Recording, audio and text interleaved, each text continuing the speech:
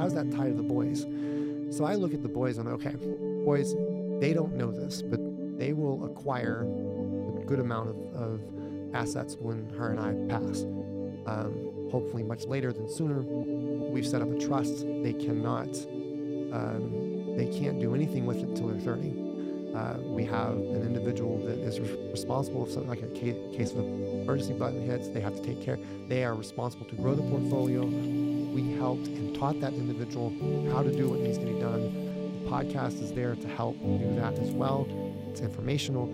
This is all a plan. If we die tomorrow, we have it in place. So we lined it up, and that's just one piece, because now we ask the question, how do we not make them some rich assholes? Put on your mental track shoes and run with me. This is the Powwow with Myra. Welcome to the Powwow. Today we have Christopher Story. Chris, thanks for being here today. Absolutely. Excited to be here. Thanks for making the time. So to get things started and to kick things off, I'd like to get started by knowing a little bit more about who you are. So who is Christopher Story and what do you do? Origin story. Do you want the origin story? Or just yes, all of it. All right, cool. So can I just ride through it? I can start at the top, start at the bottom. So I am, I'm a business owner. I'm a young guy. I still consider myself young.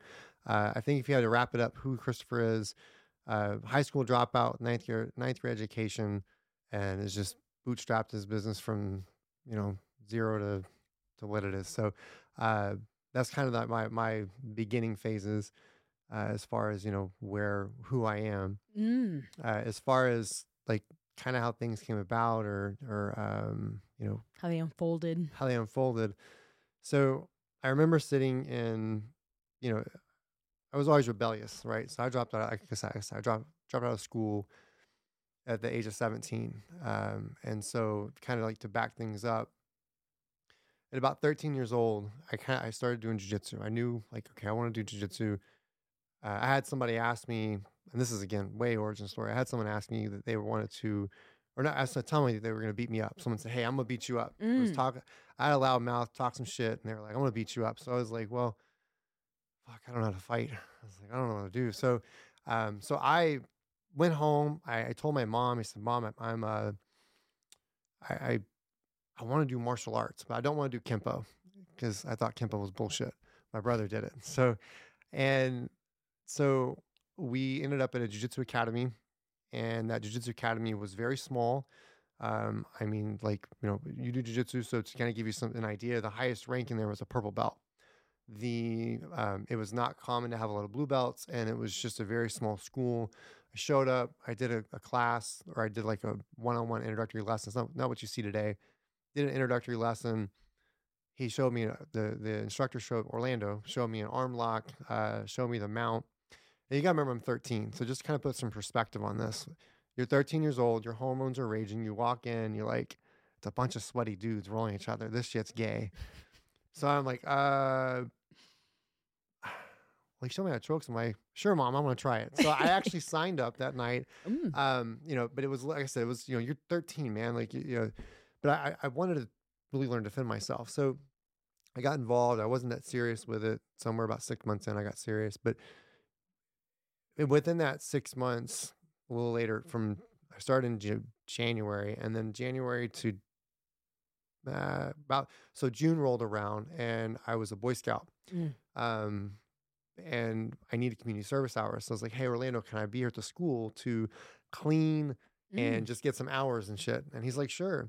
Well, I fell in love with it and ended up basically coming to school from I don't know. I would show up at like 9 o'clock in the morning. My mom would drop me off. I would clean. I would do everything. I'd basically work for free and spend my entire day with Orlando. And just so I got to become very close with him. Wow.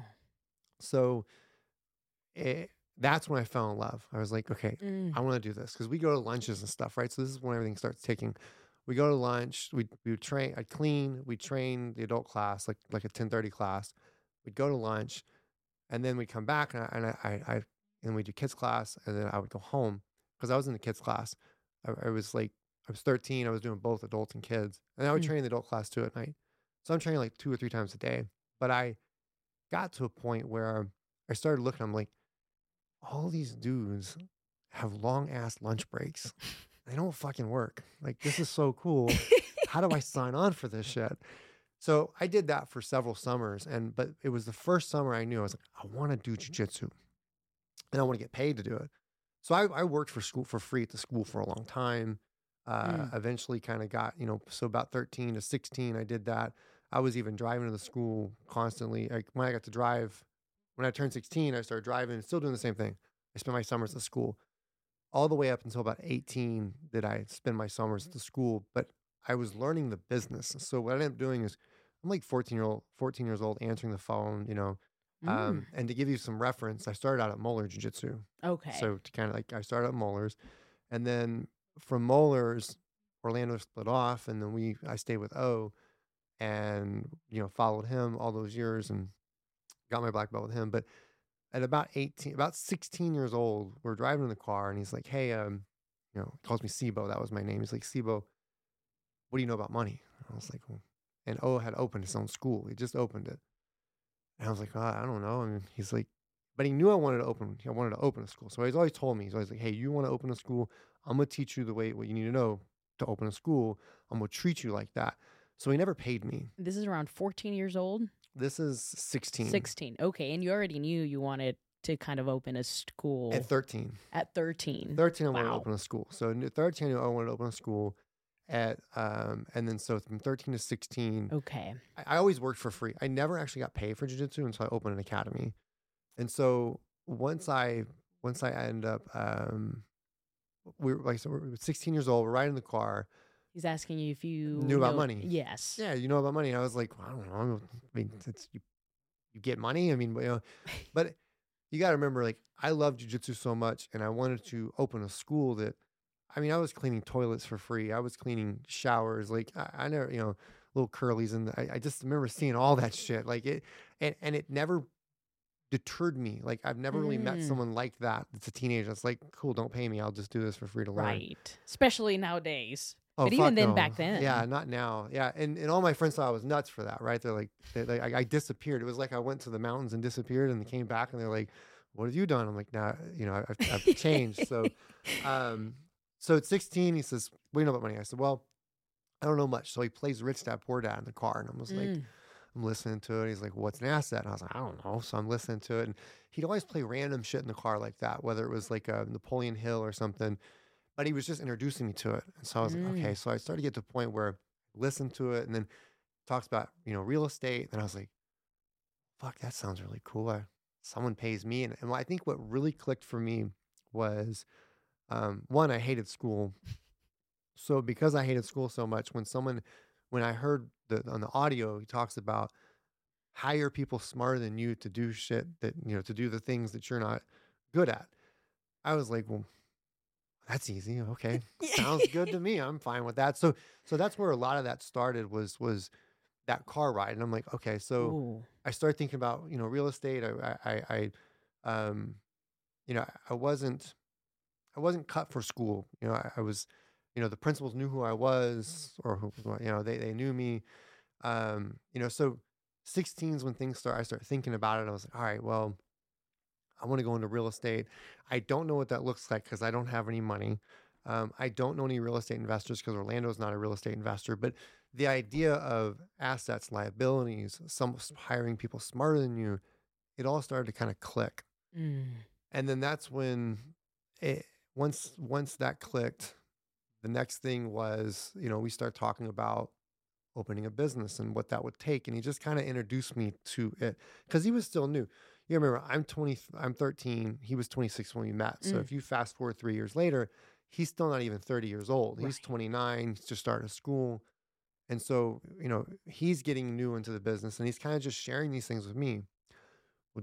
So I would say, so from 16 to 17, I got to a point where I was like, fuck school.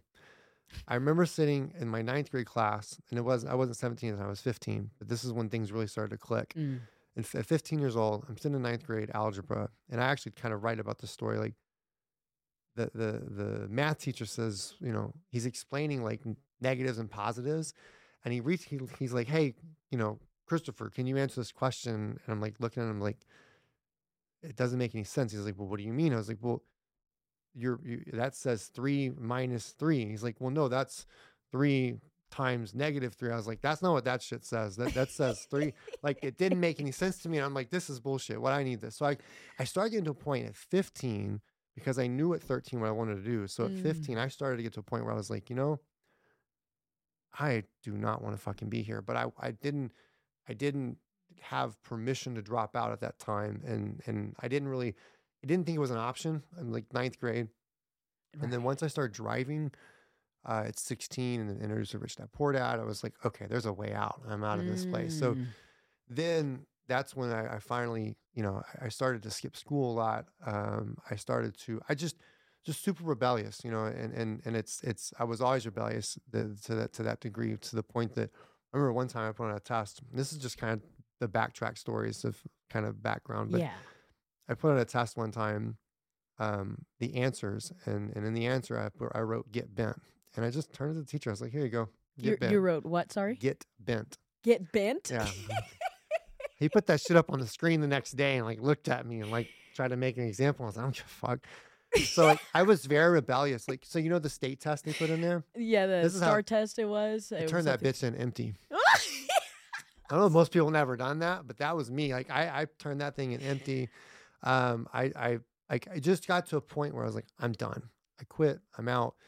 And so this is 10th grade year. So I finished 9th grade, got to 10th grade year, and then I was like, that's when all the rebelliousness come out. And then finally, there's a school they put you in, which is like basically the school is Turning Point, something like that. I guess I don't know. It was a like basically a bunch of pregnant chicks. That's what it was. It was for, you got pregnant, that's where you go. Or if you're about to drop out, that's where you go. So myself and my friend, actually two of my friends went there. So we showed up. We ended up going to that school, and I always had this thing where that for as I watched teachers, so from 13, this came out really early. You started noticing which teachers were there for the paycheck and which ones cared. Because what I started noticing is how much Orlando cared as a coach. So I was like, that's huge this guy, for a kid, for a student. That's... Dude, it's huge. So I'm like, he realized, like and also back up too, I started teaching at 14 years old. So I was teaching kids at 14. So I wasn't just working at the school. I was teaching kids. Orlando cared, and I started realizing these teachers are here. Some of these are for paycheck, and so I made for damn sure I was going to make them work for it. That's just kind of my personality. I was like, all right, fine, I'm gonna make. So I made a lot of them work for it, and I got to a point where I was like 17, and my mom was like, she's like, I was asleep, and I would sleep in until 9 o'clock because I was that student that not only was I turning in tests empty, I would write in the paper, I don't care, and turn it in. I mean, I put that shit, I don't care. I would hand the teacher, she'd hand me the assignment, I'd hand it back to her. I like literally, here you go. No, I don't need it. It's like it just very rebellious. I mean, I'd walk in, I walked into school like I owned the place. I was like, I just got to the point where I was like I had this thing, like, it was like I owned the joint. And I would tell my friends, fuck this, I do what I want. And I would do. But it came at a cost, right? But I recognized that there was something more. And so that's when I finally got to a point. I was like, okay, I'm going to, my mom was like 9 o'clock in the morning. I didn't, school's already going on. I made it a point to show up late every day.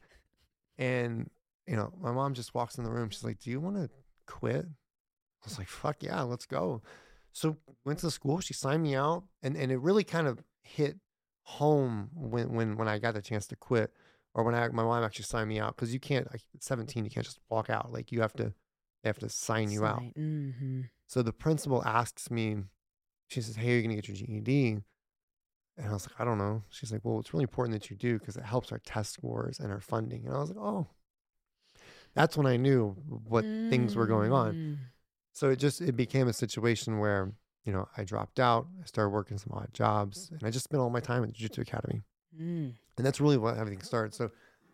So really a lot of it became, the Jiu-Jitsu was the foundation, but it wasn't the end all. It was kind of like the introduction. It was the foundation, and so I knew that And I also watch my brothers. So like I mentioned a minute ago, like I don't drink. I watched my brothers do stuff like drugs and shit. Like it just wasn't that. So I was like, so I spent my time doing jujitsu. So jujitsu was like the catalyst to get things started. And then maybe I enjoyed teaching kids. Mm. Love teaching kids. That was like my favorite thing. And then that's where the introduction to business, and then spending my time at the schools where I started meeting people Mm. that were business owners. And I realized like this whole other world out there. Mm. And I think that was probably the most valuable thing, that if anyone was to listen to this and they're contemplating getting into jiu-jitsu, or why they should, aside from health reasons, is the people you meet. Because if you really look at it, no one cares how much money you make. No one cares what you've done. All they care is, are you a good person? And can I choke you? Or can you choke me? Like, no, it all goes away. Right. Like, are you a good training partner? Yeah. Nobody Yeah. cares about anything else. Like, that's all they care about. And so because that's the case, a teenager, like all those teens, if they do things right, the ones that you're around, that you see that train, like they will meet adults. You can be around a doctor, a lawyer, a real estate agent, a McDonald's worker, a guy who, works at Starbucks. Like, no one cares. And that was the biggest value I had, because my circle of friends were pilots, lawyers, chiropractors, Wow. business owners. Like, that's who I grew up, because I was so close to Orlando and he was close to these guys. So I got to hear a lot. So I got a lot of talks of, like a lot of like Yeah. life advice, Right. shit ton of life advice. Like they just pour into you. Right. So Yeah. you start figuring out your path. And I think that's when, but most parents, my mom was like, all right, if he's going to do jujitsu and stay off drugs and not do what his brothers did, we're just going to drop him off. That's kind of how things came about. So, Okay. so for me, it was jujitsu that started it all. And you then just knew pretty early on. very early, I was 13 and I knew it was open to school. And then a few years later, it was about money. It became more, okay, I want to make this. And then I remember so at 17 to about 19, I started working at the school. I was working for free. I think there were a time or two he might have paid me, but I didn't really care. It didn't really matter to me. I didn't really care about the money part. And I got to sit in on like consultants. And then we had a consultant show up. And this is where things really kind of took the next step. The consultant comes in, and I think he paid her like 20 grand to come in, go through, paint the walls white, do this, here's a script. And that consultant had us all sit down, had me, Orlando, and Serena sit down and write out our goals. I'd never wrote my goals. I just knew one thing: do jujitsu, open a school. That's all I wanted to do, and make money. I wanted to live that life. I also knew I didn't want to fight, because when you fight, you don't make a lot of money. So I was like, well, I want to be able to support my family. So we wrote down goals, and that's when it started to change. I remember writing on the goal, like, what do you want? How much money you want to make? I was like, I'd like to make $1 million. Most people never think that, right? They're like, this will never happen. Well, most people don't write or think about their goals, much less write them. Especially not at that age too, right? Like, I'm Right. sitting in here, like, listen to this lady. Like, no one else got this. He's paid a lot of money to bring this lady in at that time. And so I'm 17. I'm writing on these goals. How much do you want to write? How much money do you want to make? How much do you want to spend on personal development? Because it's a big deal. Personal development. How much do you want to spend on this, and that, vacations? I remember writing it down, but what I remember the most was writing down $1 million. That was like my target. Like, I want to make that. And I had no clue how to fucking get there. So I just knew that was what I wanted. And so that was, and then Orlando would show me, he wouldn't show me bank accounts or anything, but he would at some point kind of like, hey, this is martial arts money. Like, this is what martial arts money can do for you. And so I kind of got introduced to that too, because you got to remember, like, the circle was a bunch of people who've done a lot of stuff in their life, have been successful already. And then he's trying to introduce me to that. And so just seeing all that, I was like, I want to make $1 million. And that became this mark in my head for many, many years. I was like, I got to make that. And I want to do it young. And so I was like, let's go after that. And so between 17 and 19, working at the school, I ended up meeting somebody, and I'm learning how to sell, which, by the way, I hate to fucking sell. I don't now. I did at the time. I couldn't stand selling. And I can relate. yeah. Well, because I was taught to sell different. I was taught to sell like car Like salesman. yep. Yeah. So why don't you want to? What's stopping you today? That kind of shit. Right. So That pushy sells. yeah, I Yeah. hated that. I couldn't stand it. So I actually started to go at about 19. I was I'll just kind of give you timelines. I was blue belt at 15. I was purple belt at 18, brown belt at 20, black belt at 22. Those are my timelines. So somewhere about 17, it was about 18, 19. I was doing the sales, I was doing the introduction, sitting down, doing all the, enrolling people. And this guy comes in with his two kids, and he, he sits down, he listens to my spiel, he signs up, and we start talking. And, and he comes in and he's like, well, he tells me what he does, and he owns a bank. And I was like, oh, that's pretty fucking cool. You own a bank, And I watched what Orlando had done and built, and it was awesome. But then when Randy showed up, the picture, he was the next one, the next mentor. When Randy showed up, he introduced me to a different level. Mm. And he's like, hey, I own a bank. I just moved here from California. I'm from Guam, and I'm going to, we've got this company started. I listened to your pitch. I knew exactly what you were doing all the way through. And we became friends, and we started this relationship where,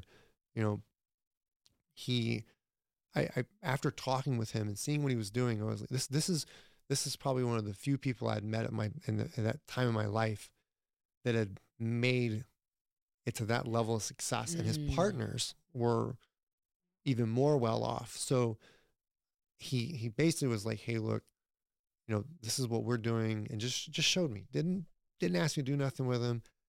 And I started rethinking the martial arts academy. I was like, fuck that. It's too small. So once I saw I'm like, this dude owns a bank. Like, he owns a fucking bank. Like, that's crazy to go have partners, buy a bank. His partners, multimillionaire. Two of his partners actually are multimillionaires. And I had never been around individuals like that. So I decided that at that time, I'm going to now shift gears, and I want to open a business that has nothing to do with martial arts. I actually wanted to take the plunge. Misty knows the story, so she's heard it. But so I said, hey, Randy, I want to, I don't have anything to offer you. I'm a brown belt in jiu-jitsu.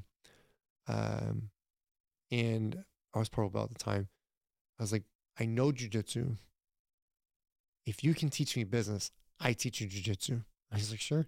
So we went on Sundays. We'd show up on Sundays. I had a key to the school, so we'd show up and I teach him jiu-jitsu. We talk business afterwards, and I had this. And he's, and that's when I started to learn. He's like, hey, why don't you come meet my business partner? His business partner was a very well-off, previously home builder, multi-million. His first multi-millionaire I ever met in my life. I was like, it was so cool. He's like 66 years old, super charismatic. Like, I just remember just sitting in there and just listening to him, and I was in awe. Like, I want to be this dude. And the old people jokes, like, I love that shit. I related to adults. I didn't like teenagers. Like, I just didn't really relate to my own group, my own peer. Yeah. So I ended up meeting his partner. Once I met his partner, we ended up, I fell in love with the idea of, like, I got to go bigger. And I moved away from the academy idea, and I was like, what am I going to do? I didn't know what to do. I had no clue what to do. I was clueless as hell. This is a 19. I just got to figure some shit out. I just moved out, of my parents' house at 19, and I was like, I got to figure it out. So we started our Sunday jiu-jitsu and business, and he's, so I came with this idea. And he and I still laugh about it today. I was like, you know what? So I got there's a book called The Automatic Millionaire. When I first started thinking about money and saving, I was like, oh, if I save this much, I can be a millionaire by this time. Well, Randy knew it was all bullshit, but he was letting me talk. So I started reading more about money. I was into Rich Dad books and all these, mutual funds and things like that. And just got to a point where I ended up, you know, once he's like, well, what do you want to do? And I was like, I have this idea. I can teach kids about money. And I was like, I can write a book. I can call it The Millionaire Kid. I can write that book now. But at the time, I was like, oh, The Millionaire Kid, I'll teach these kids. And it's just kind of a play of what was already being wrote. And so he's like, all right, man, why don't you give me an idea and, kind of write it up a little bit and give it to me, and I can give it to my daughter and her friends. And he knew where it was headed, and I was like, okay, cool. So I wrote it up. He's like, you can work with my designer. My designer made the Millionaire Kid character. I had all this big grand idea because I was excited about money. I want to teach other kids money. And he says, he's like, all right, so my daughter and her friends read it, and I got some bad news for you. It's not good. And then he goes, that's the first problem. I remember it was a Sunday. We were after training. He's like, and that's the first problem. And the second problem is you're not a millionaire. I was like, oh, yeah. Oh, yeah. Good point. Yeah. I'm not a millionaire. Fuck, what do I do? He's like, but I know a millionaire, which was his partner. And then I like how he allowed you to just kind of play out your idea. He did. He walked me into it. I do that shit now to people. He walked me into it. Yeah. And so by the end of that conversation, I was like, all right, this is a bad idea. So clearly it wasn't going to work. He's like, yeah, I just wanted you to kind of work this out. So I worked it out, didn't work, and ended up going to, just kind of, we kept training and talking business. And then, I had this idea. I was like, well, fuck it. I'm just going to go ahead and start something. So I started I started working for him a little bit in the payments. And so they're in the payments industry.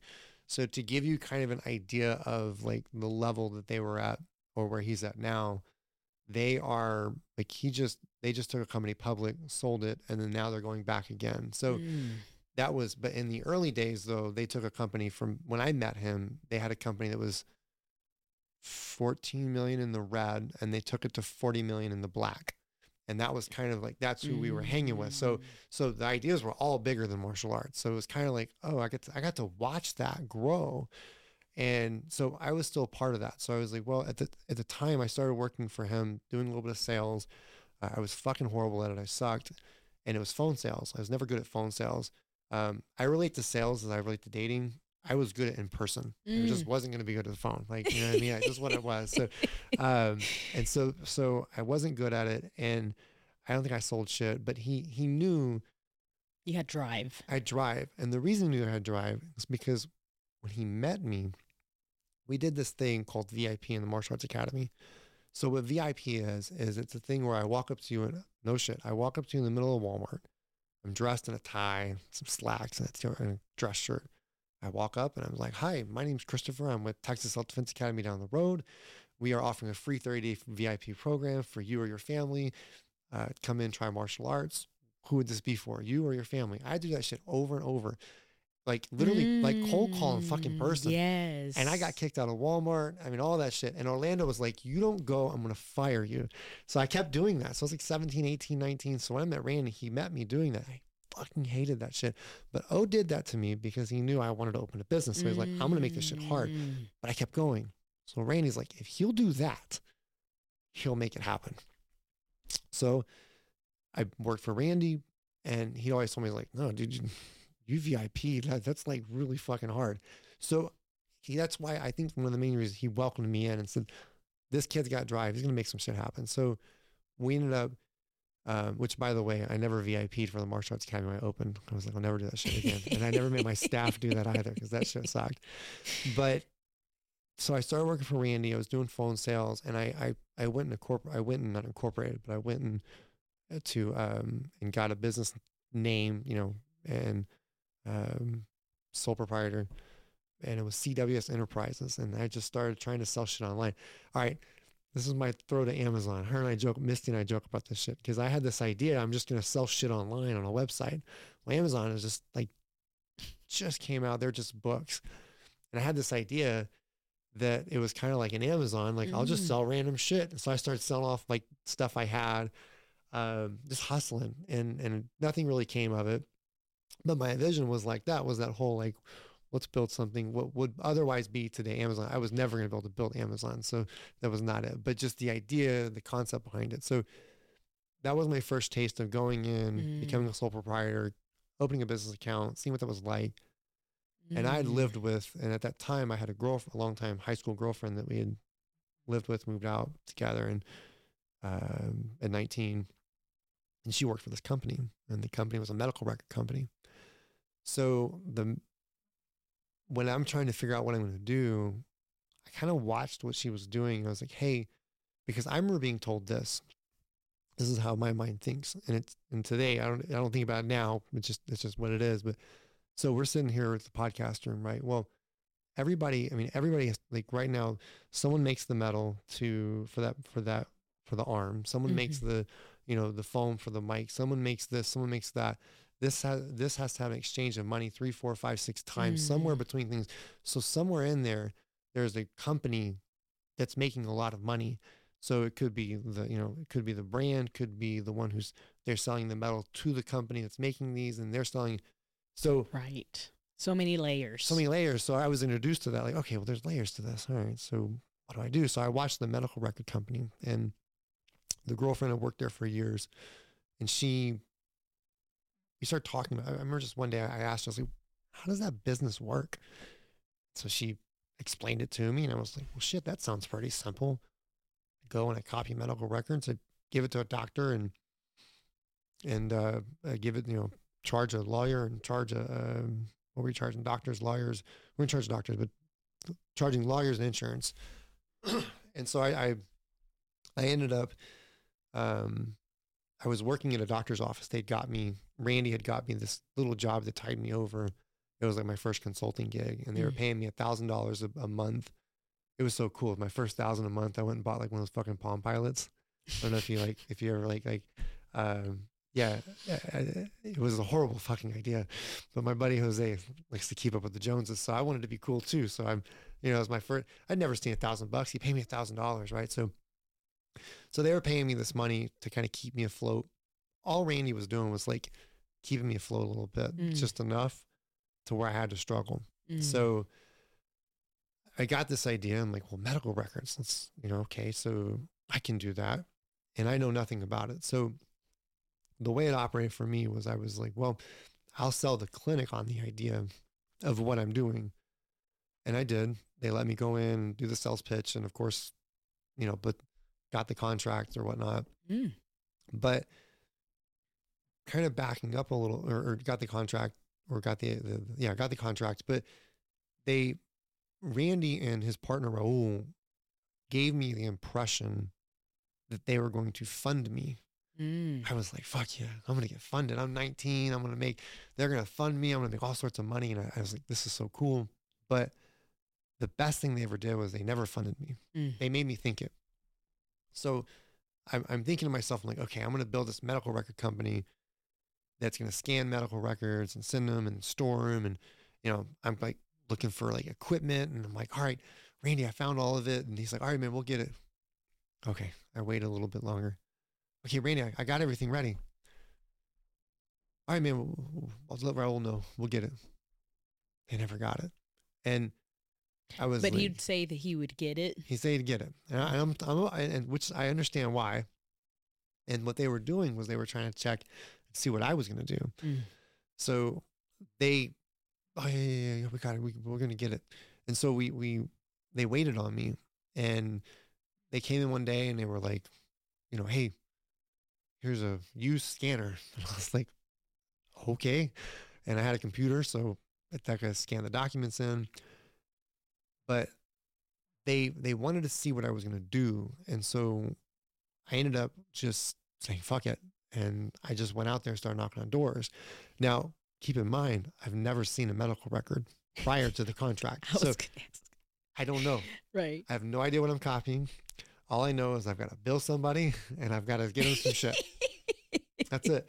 So that became this bootstrap ability to just figure shit out. And that became something where many years down the road it paid off. But the idea was that he was sitting here waiting on me to go, what are you going to do? So I decided I'm going to go door to door to clinics and sell myself, and I ended up getting like 10 clinics. I think I made like, I was like 19, 20, and the most I Wow. made was like 3,000 a month.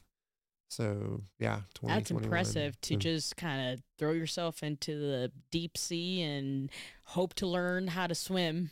I didn't know what I was doing. I had no clue. In fact, I remember opening records and being like, okay, so this is the request. They want this. I gotta match this shit up. Okay. All right. Send it in and see if it works. Never got any complaints, so I guess I sent the right stuff in. But I had to bullshit my way through the sales. That was the other thing too. I had to bullshit my way through the sales. So I learned how to bullshit my way through sales really well to these doctors. Because so the premise of the business, which the business is totally different now, but there is, so let's say you go and you go to your doctors and you say, hey, I need these medical records. Let's just say you get in an accident. Okay, you get in an accident, you hire a lawyer, and the lawyer needs medical records. They're going to request it from your doctor. Well, they get charged for that. So we are the people that come in for the doctor. We do it as a free service. We pay the records to, or we invoice the lawyer. Lawyer pays us. We send them the records. So doctor was out of it. So my business was based on scanning. The company that we built it off, the concept off of, or just modeled the concept off of, was one of the largest in DFW. We're in Texas, is what my girlfriend worked for at the time. And not only, and so they were all paper, like they would copy machines. So I started scanning stuff, but you gotta keep in mind, I wasn't good at sales. I wasn't good. I didn't know what I was doing. I was not a good leader. There was no, like, scaling was never going to happen. I just was not that, it didn't compute. I knew I wanted to scale at some point, but it wasn't going to happen. So I ended up, lost train of thought. So so that's kind of the way that the business works. So I pick up about 10. And what age was this about? This is 19. 19 still. This is Okay. 19, 20, Wow. 21. So I had to learn a little bit of the business, but I was scanning medical records, driving around, trying to pick up clients. And I got to a point where, it hit a wall, as far as like growth. Like it wasn't as fun anymore. But prior to that, it was a good learning experience and how to build a business from scratch, not know anything about the business, and be able to jump in and build it. And that was kind of what that was. So Randy, Raul, they watched it. They always helped. It's funny. We're in a virtual world today, but I look back and I'm like, you could go look at my Google chats, and I learned so much just off of like Google chat, like messing, hey, Randy, you awake? And then asking questions. And like, that was it. That was my whole asking questions. asking questions. That's it. Go figure. Yeah, it's all about that, right? And so I just asked a shit ton. I mean, whether it was, personal questions to, life questions to business questions, and that's just what it came down to, but they were willing to help. And so, at that time, it just got to a point where, like I said, I just kind of was like, man, I wanted to do something else. And that was my first lesson in quitting. This is going to sound weird, but when something isn't fun anymore, you stop. And at least as a business sense. And so, we got to a point where I'd been spending a lot of time with Randy and learning the payments industry, learning about business, learning about, it's just very, my goal was to I guess you can say I had a chip on my shoulder, like, and I still carry that today. My wife Misty will tell you, like, it's a chip to the point of like I said, dropped out of high school. Fuck this, we're gonna make you this wanted happen. like to prove yourself that you could do this. Yeah. So you didn't need school to be successful. Right, and exactly that was a big deal for me. I was like, so it was kind of a burn your ship situation, and this is still early stages. It was a burn your ships. Like, there's that story that the general gets off the boat and tells all his men, burn the ships, we're dying here, or we're going to win this thing. And so dropping out of school was a burn the ship situation. Well, my mentor, Randy, they were like that, and they actually didn't like school. They hated school too. So it all worked out. And Orlando wasn't big on pushing school, and my mom never pushed school. to give you an idea, rebellious wise, I flipped a teacher off one time, went to alternative school. I'll never forget that. Just straight up gave her the bird and was like, and they just like, you're going to alternative school. So, just super rebellious. I had a chip on my shoulder. I still do to this day.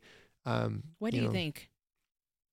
But it's used. Where do you think that start? It's used differently though. Today it's used differently. Why I haven't. It's only I get to press it. Nobody else gets to press that. But back then, it was different. It was more so like for me growing up, I was always as like my group of friends. I was the butt of the joke, and so I was always like, all right, fuck you guys. I'm gonna prove y'all wrong.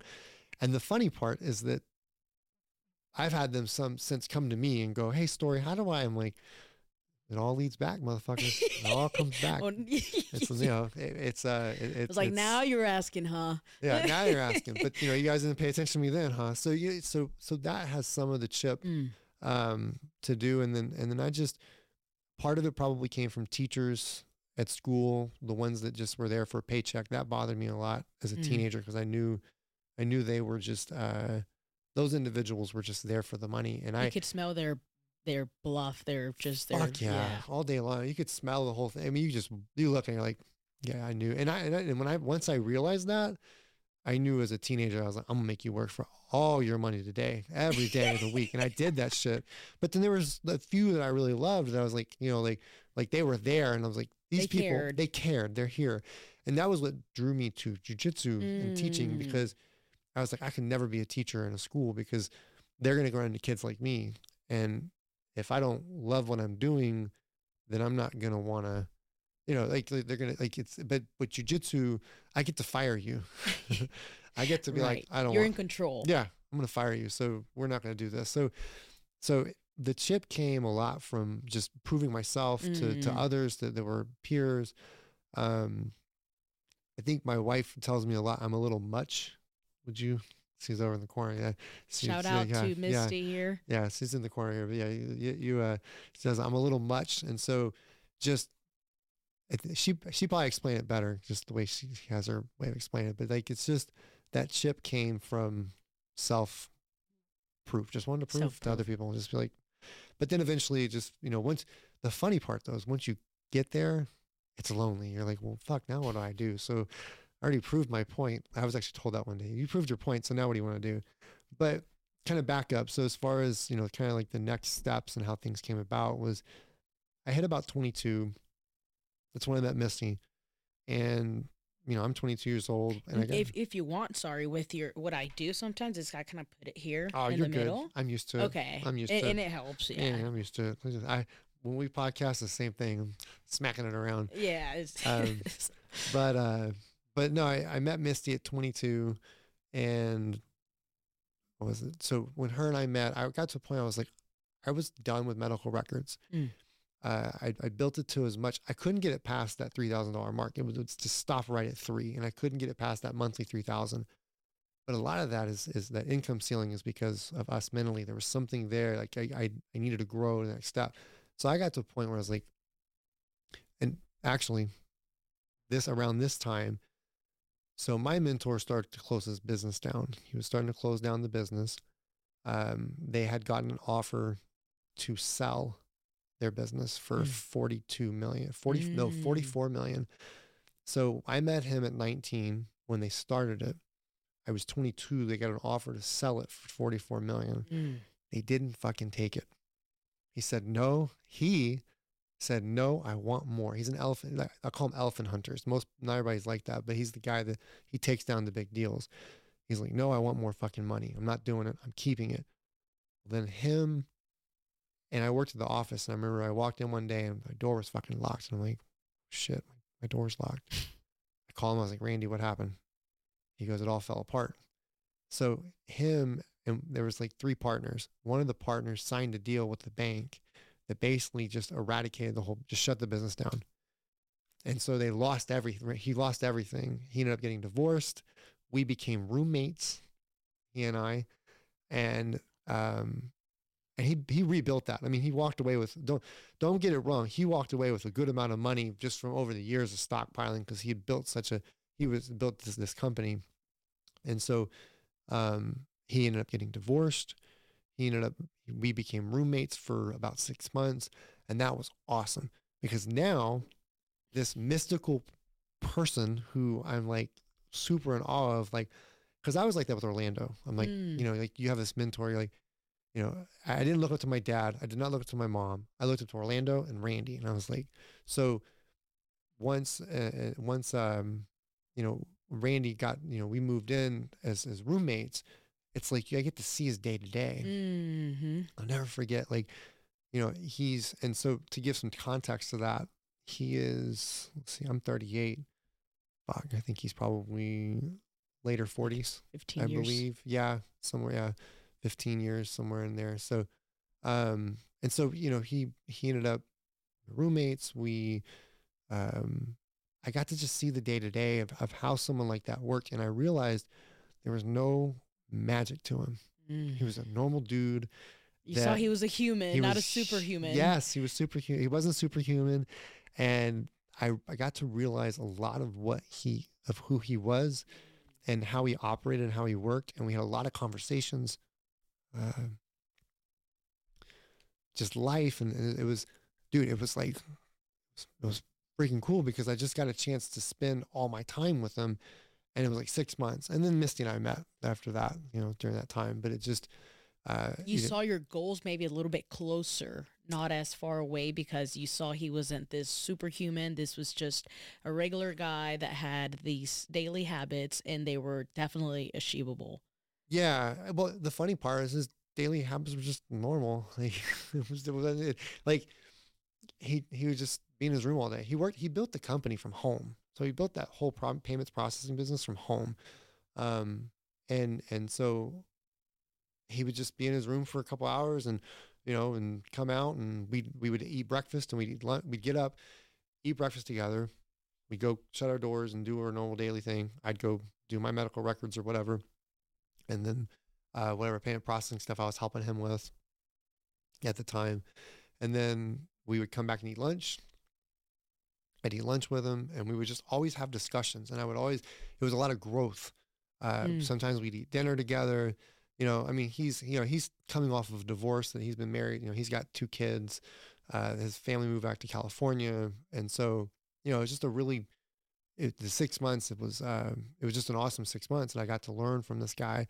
Yeah. And, where other people may look and be like, that's a little weird. Like, your roommate's 22 and, you're like in your 30s. Like, where did you fuck up in life? But he and I were helping each other in certain ways because you guys had a connection, it sounds like.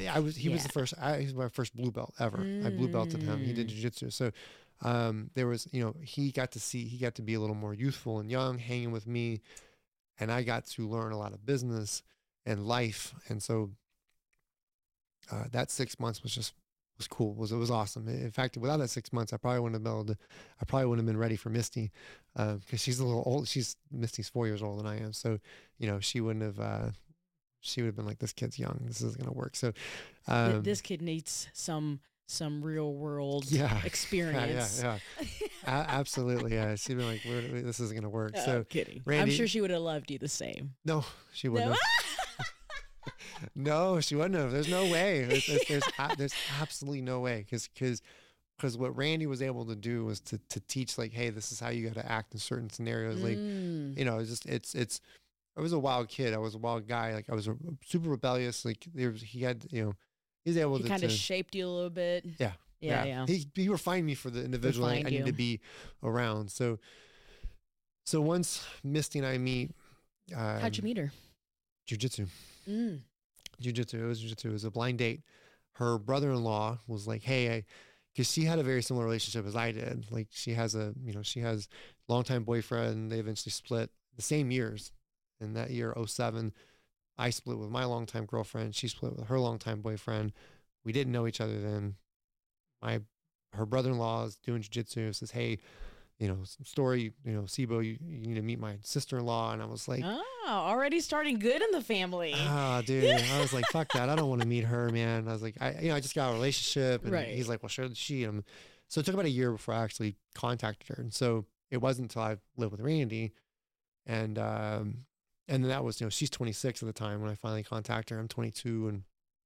And so, and you gotta keep in mind too, even at 22, 19, 20, 21, 22, I'm still rolling with knuckleheads. Like I may be doing jujitsu during the day and being responsible and goal setting in the day, but at night, my buddies were knuckleheads, and Mm. that's just what it was. So, but I lived two different lives. I lived the one that was going to go after stuff, Mm-hmm. and the one that was just, Having fun.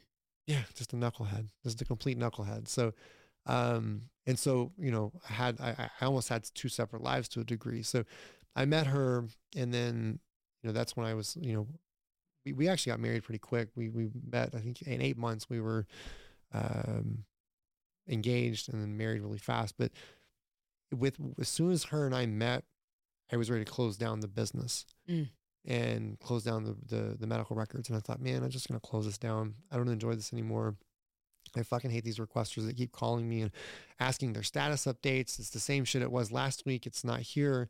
I'm waiting, so it became a business. I was like, this isn't going to go any further.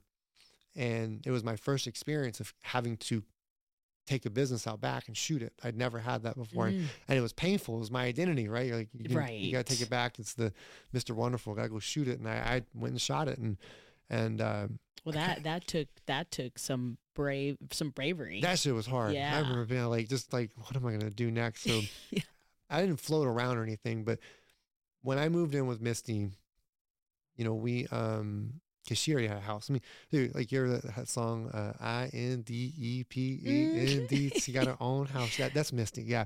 So that was Misty. That's my song for Misty is she was Oh. independent. Like Right. I didn't have anything to my name. I barely own anything.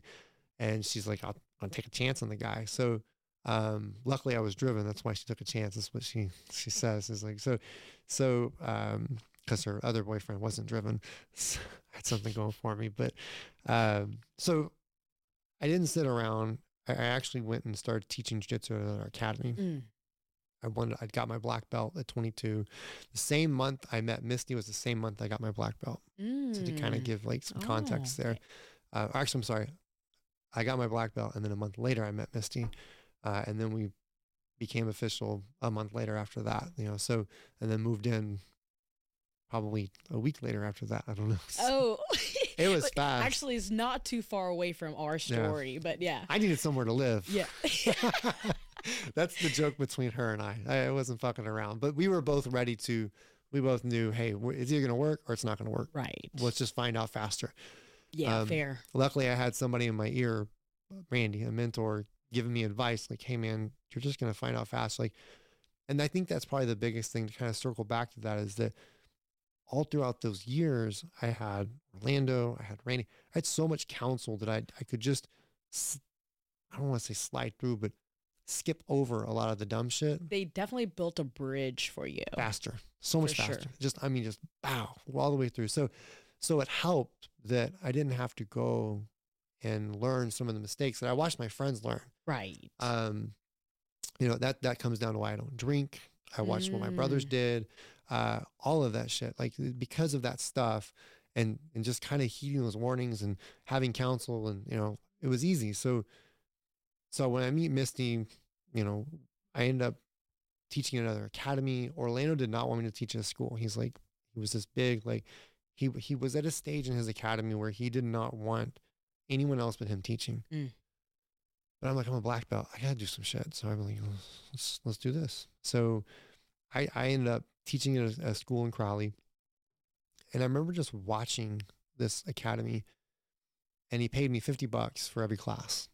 And I didn't really particularly care for the school owner. I don't think he cared for me. We were just here for a transaction. He's probably like, cool, I got a black belt. And so I ended up teaching there, making $50 each class. I'm bringing some money in, kind of help Misty and I, to help tide me over. I say help Misty and I. Misty was paying all the bills at the time. There was really no helping Misty because she was independent. But I was, shout out. Yeah. There's a Misty. That's why I'm like, Misty has a big part in what happened in this stage. But because she supported us, she allowed me to really take those jumps. So in this stage of life, that stage of life, and so it became a thing where I'm working at this school. and I'm getting $50 a class. And I started watching like how many people he's signing up. I was like, this guy keeps signing up more people and I keep making the same fucking amount of money. So I think to myself, I'm like, I can fucking do this shit. And he was a blue belt. He was a blue belt that owned a taekwondo school. And that taekwondo school and again, he owned a taekwondo school. He was a blue belt. He trained under the same coach. He was with Orlando. And so I decided, fuck it. I'm going to open my own school. And I did. So I opened the school. See, Misty and I don't know, the timeline wise was what? So her and I met in March. I probably was moved in by April or May, and I opened the school in December. And then I opened the school in December. Again, no money. I didn't have shit. I had to build it up from the ground up, bootstrap it. I built that to 6 figures in 12 months. And Misty helped in the sense that she allowed me to keep reinvesting things. And that was a big thing that Randy had told me is if you're going to do a business, in 12 months, you got to get to 6 figures. So that's always been a marker in my mind to this day. If you start something, you got to get to 6 figures, at least in the very beginning, as fast as you can. And so I did that with the school. And so the school was a precursor to all the real estate that allowed us. So have you ever watched Dave Chappelle?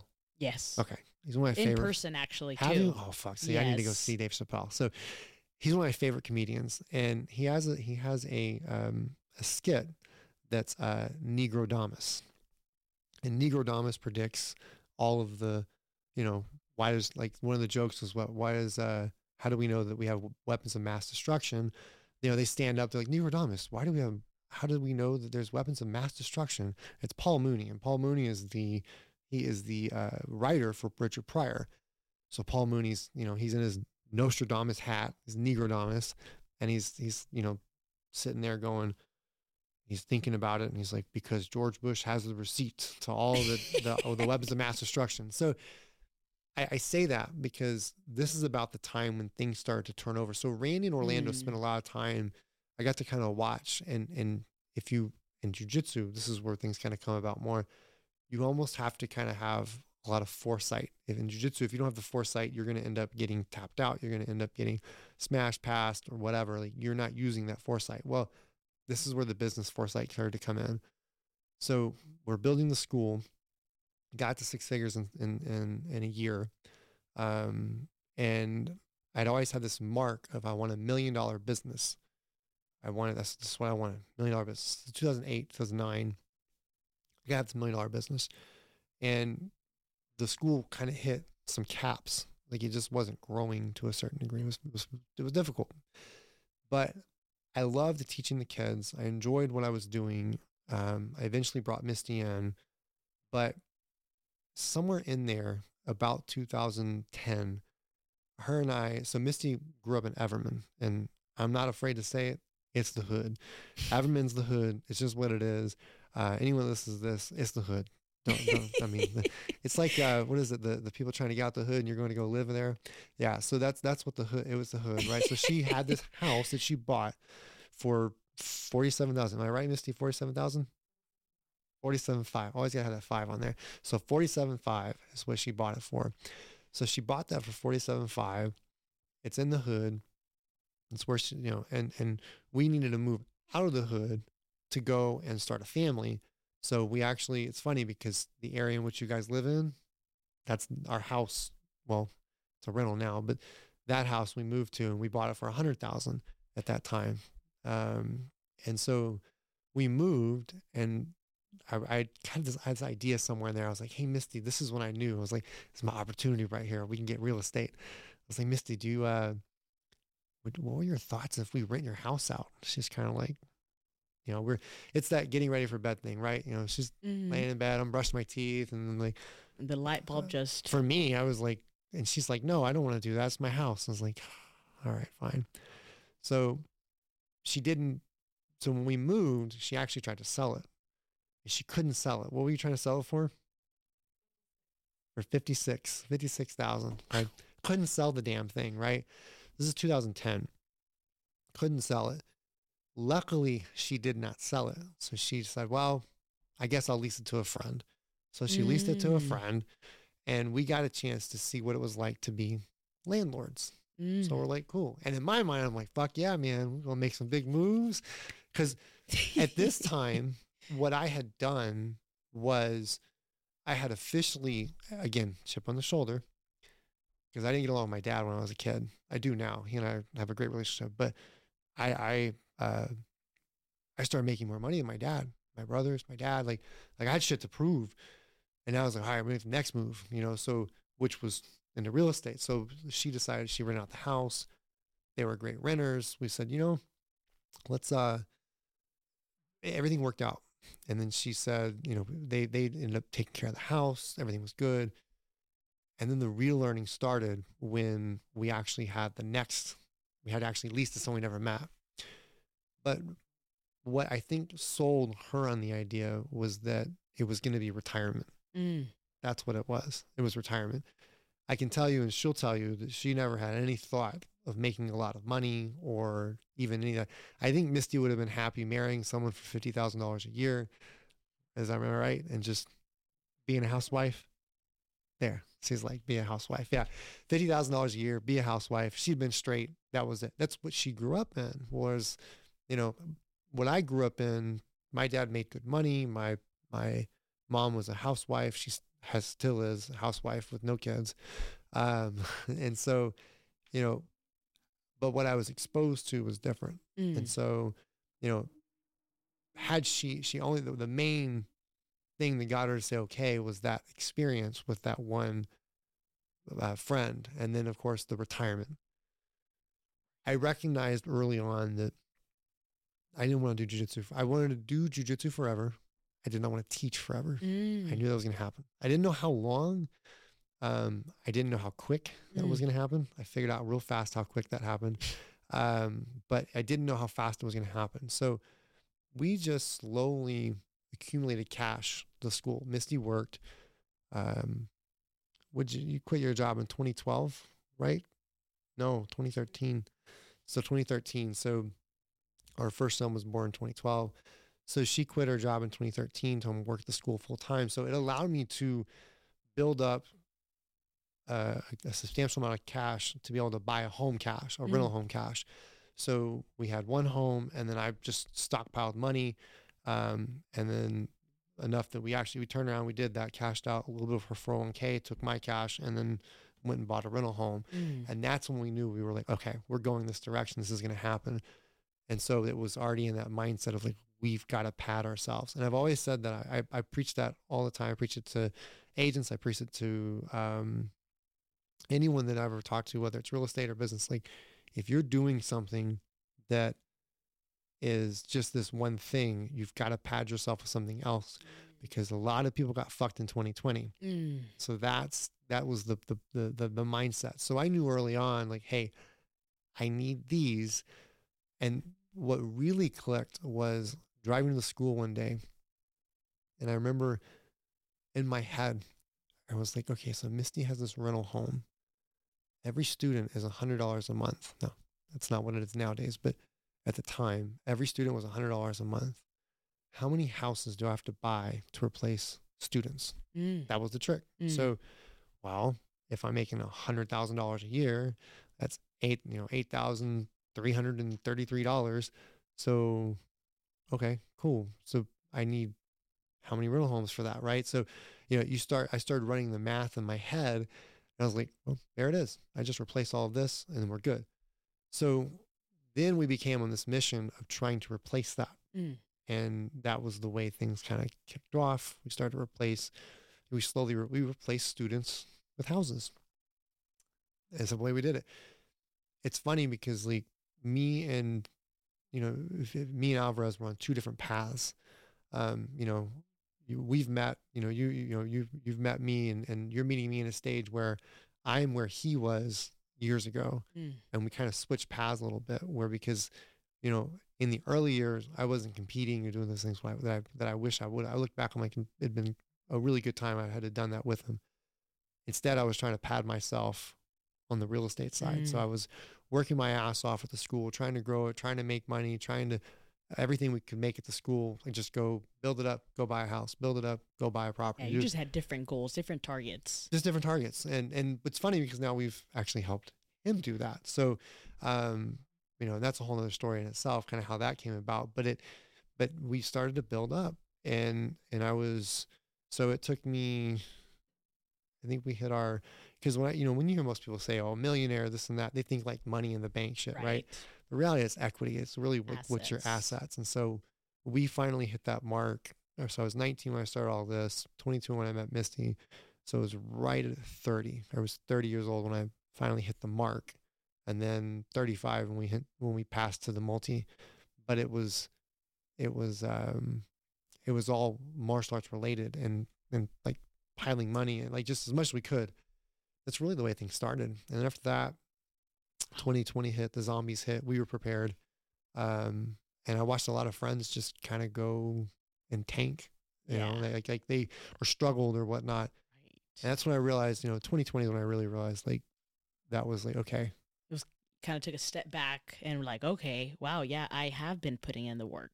Yeah. And it shows. Yeah.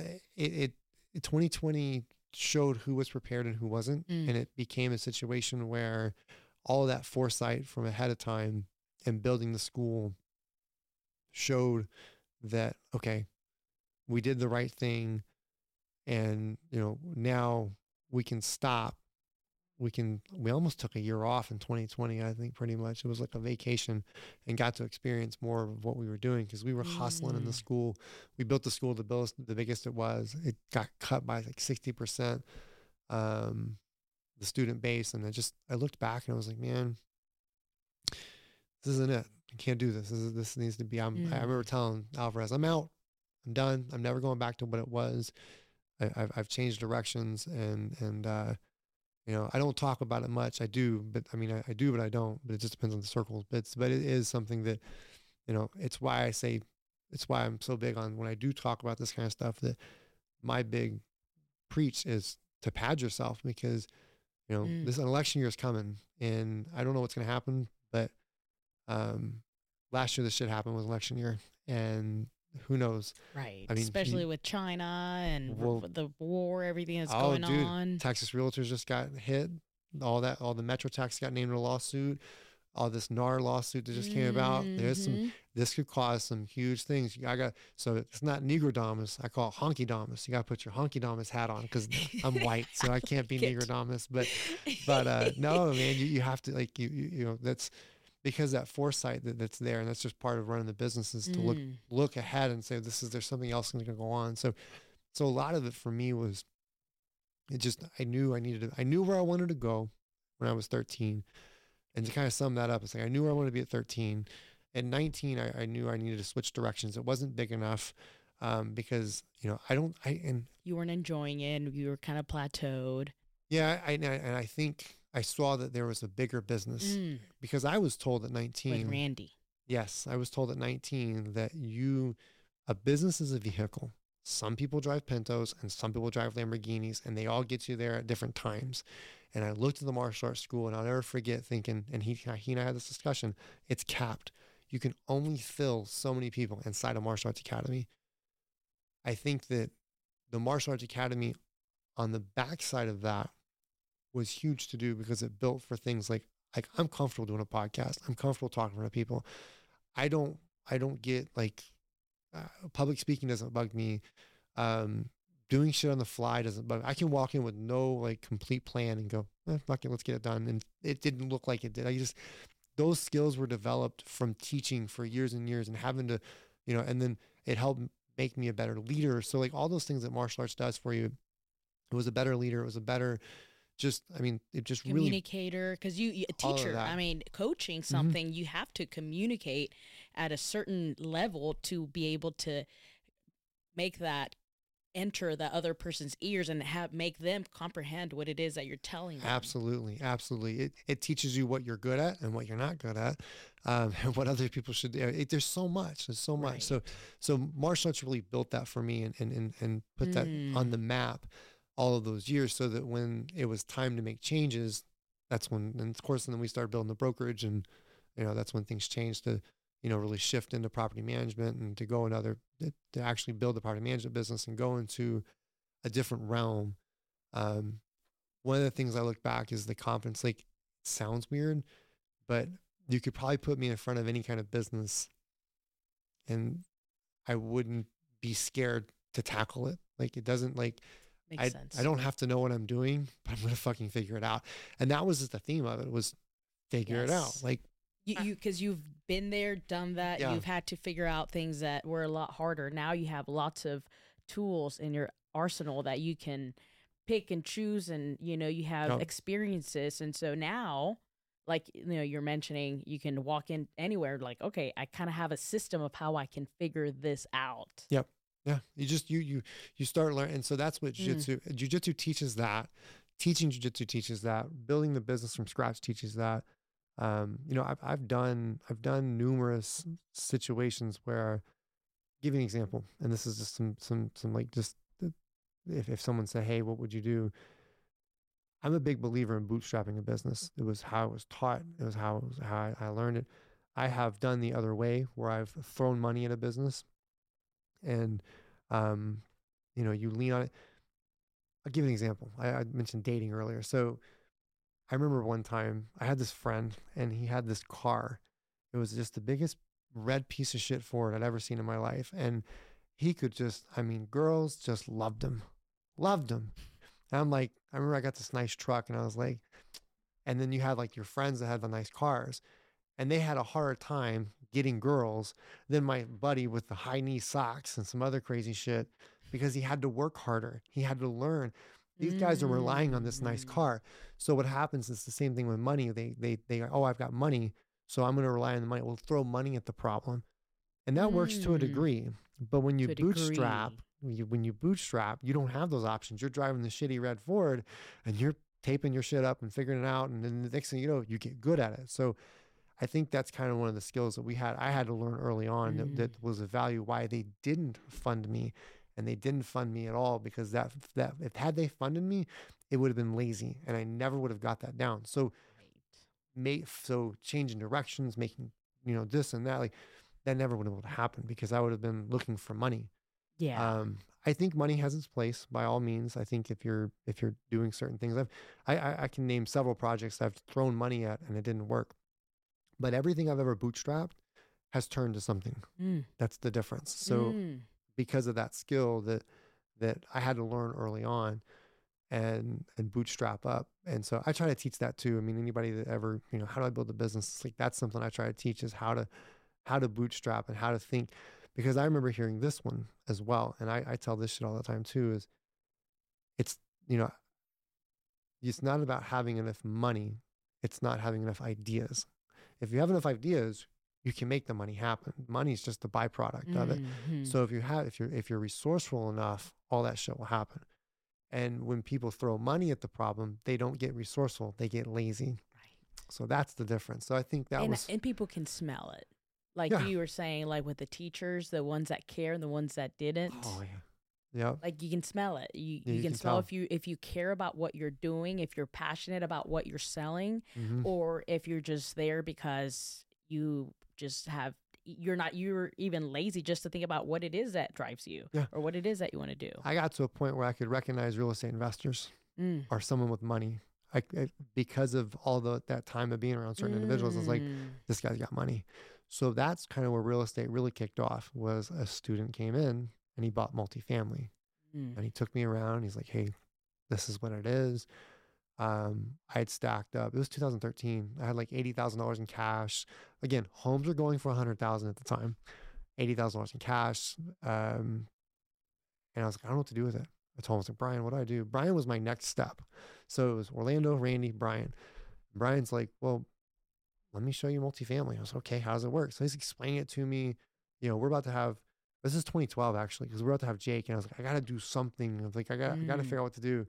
And so 2012, Brian's showing me real estate. He's showing me multifamily. There's a multifamily property that I still kick myself in the ass for. We went to this property. I think it's like 16 units. It's in Burleson. It was for sale for 350. I'll never forget the number, 350. I'm like, oh fuck yeah, 350. In my mind, that's a lot of money. I have 80,000. Now Talk about perception, huh? I got to pull up my fucking calculator because on that property, right? I know I can do this by head, but let's just go ahead and make it fun. So on that property, I would have needed to put 20,000 down. I had 80. That's only $70,000. But I didn't know how to get a loan. So here's where I struggled. I didn't know how to get a loan. I'd never gotten a loan. Here's the fun part. Wow, that's impressive. I had shitty credit. Okay.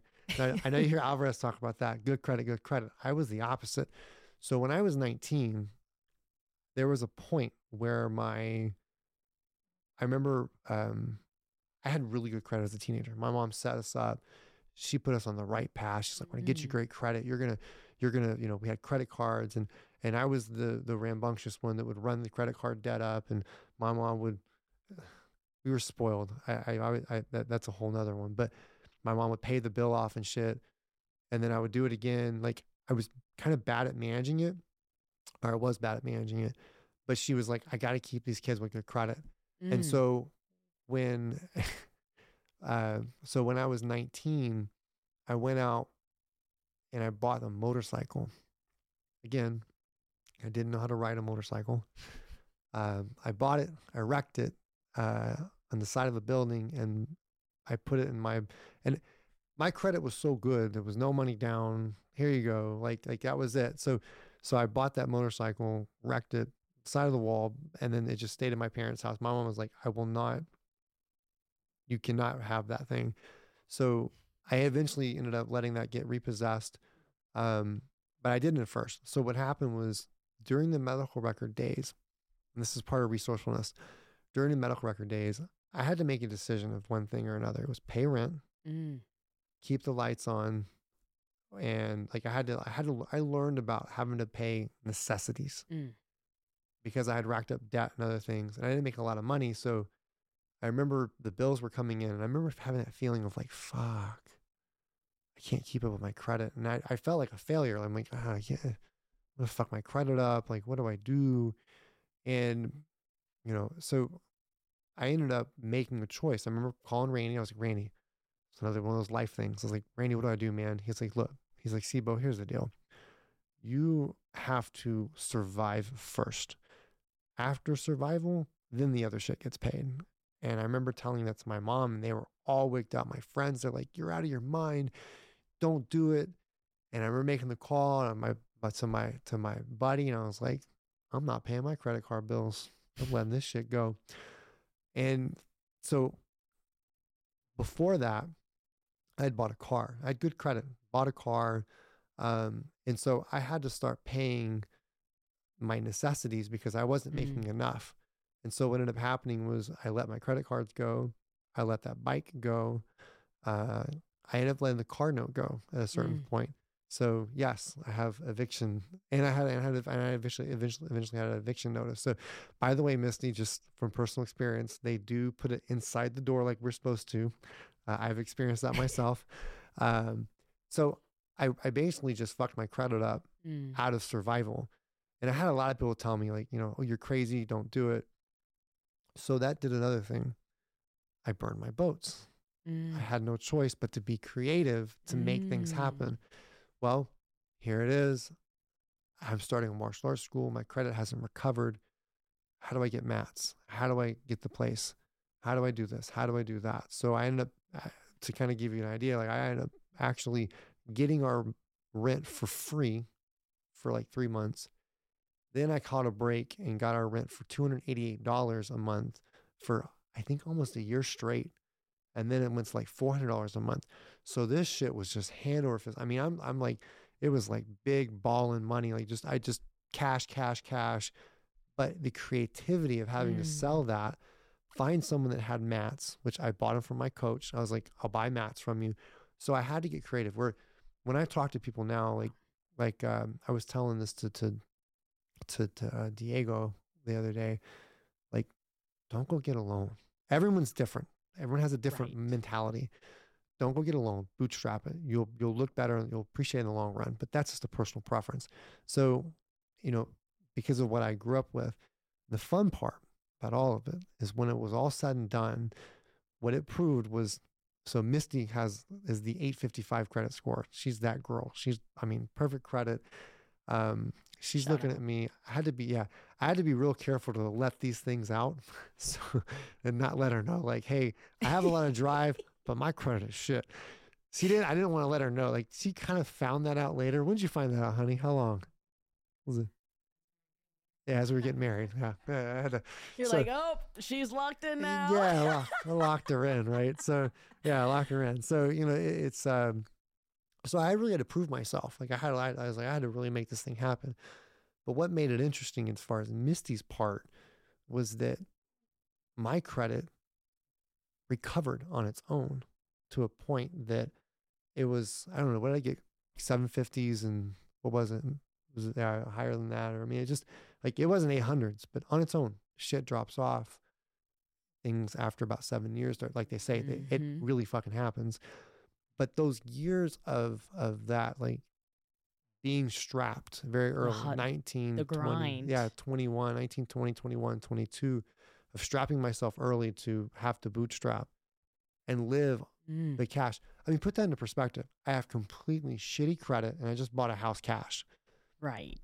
I mean, that Kinda if tells there's you no something. proof to the fact that you just have to put in the work. I mean, everything else, sure, like school, education, it's a tool. You can do things with it, but it's not the answer Yep. to success. So it's all up to you. Yeah. That is the answer. Yeah, absolutely. And so I bought, not only did I buy a house cash, I bought a house cash, and I say but we bought a house cash because Misty cashed out her 401k, which was like 20 grand, which most people are like, don't do that. That's crazy. But that Look at that. Look at the house is 280,000 now. And a good chunk of that, there's a note on it now. We refinanced out, we cashed out on it.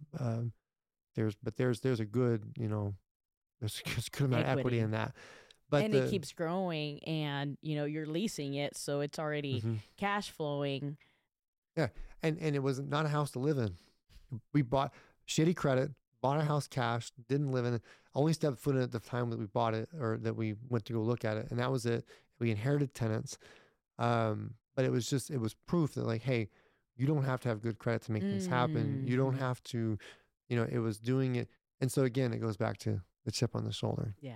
Let me prove that this is the right way. So not only did I get a chance to prove that school isn't required to a certain degree, the schools, there's a lot of things that are fucked up in school, but also credit ain't required. Now, on the other note, me and Alvarez have the discussion. He is right. It can make shit easier if you have your stuff in order. Of course, later on, as time went on, I got my shit in order. But in the early days, that not having it in order actually made me more nimble. It made me much more creative. It was better. It's creative. It's what it was. It would push you to think versus, I think there's something there because that, like the stability and stuff that, yes, he talks about, it takes time to build. I mean, regardless, right? So at the beginning, just all that grind and all that creativity, it teaches you something that playing it safe doesn't teach you. Yeah. And so once, if like at an early age, if you start, kind of getting too tight to the little wins and not wanting to let go because you maybe have some fear of, okay, if I take this risk, I'm going to lose this. Yep. But there's no risk. You're just going all out. I mean, there's nothing much to lose, right? So you're just going out loud. Dude, I mean, fuck it. I was at the bottom anyway, so quite the contrary. Where are we going? This is the fuel to figure it out. Yeah, I was too. So there's a saying that Rainey and I both use, and it's too dumb to know any better. We were just too dumb to know any better. We forced ourselves to have to succeed to a large degree. So, and that's a lot of what I think went on. Is just you're forcing yourself to succeed by putting yourself in a position of either you're going to die here trying or you're going to make this shit happen. Right. And that was it. Yeah. I think that's huge, especially for like young people that are watching, because at the very beginning, when you don't have as much responsibilities, if you don't have kids, which are some of the biggest responsibilities being young, or these big responsibilities, it allows you to make mistakes. Yeah. And mistakes. And I say that in quotation marks because they're really not mistakes. You just don't know any better. You're learning. Mm-hmm. Right. And so when you get older and now you have responsibilities and now you have to make sure you have a roof over a family that you Yep. already have, it does get a little bit harder to risk big things because Yeah. you have to feed a mouth, 2, 3, who knows how many. That's where the padding comes in. Right. Oh, That's where the padding comes in. So now get a chance to go, fuck it, let's try it.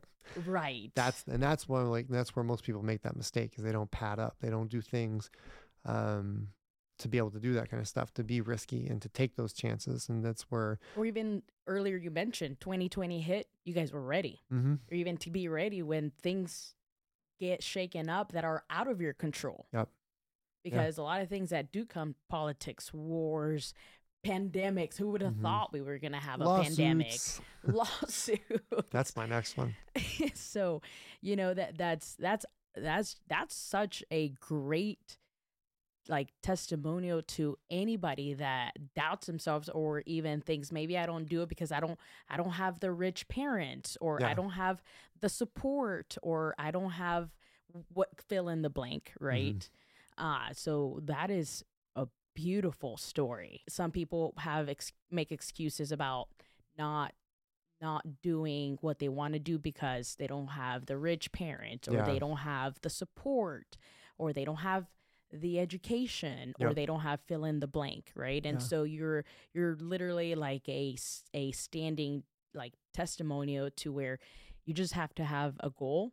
You have to have the drive. You have to figure out what it is that you love. And I think figuring out what it is that you love, it's crucial. It's critical. Yeah. Because like you mentioned, when you were doing the scanner business, why did you end up quitting? Because you didn't enjoy it. Nope. You didn't love it. Yeah. And I didn't know how to scale it. I tried. I was even offered a chance to try to scale it. And I couldn't do it. Well, you know, I'm sure that if you would have been super passionate about it, I'm sure you would have found a way. Yeah.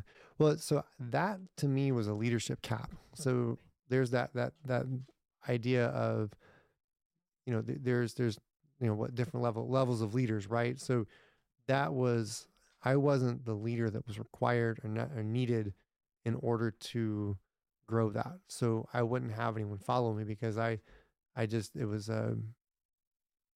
my leadership ceiling. That's why that one happened. And then it was jiu-jitsu where things changed. You got to remember, like, I'm 22, I'm 19, I'm 21. Like there's still a lot of that young, who's going to follow me? I'm a kid. You know what I mean? You grow up, you're like a kid. So who's going to follow me at that time? So the youthfulness was used.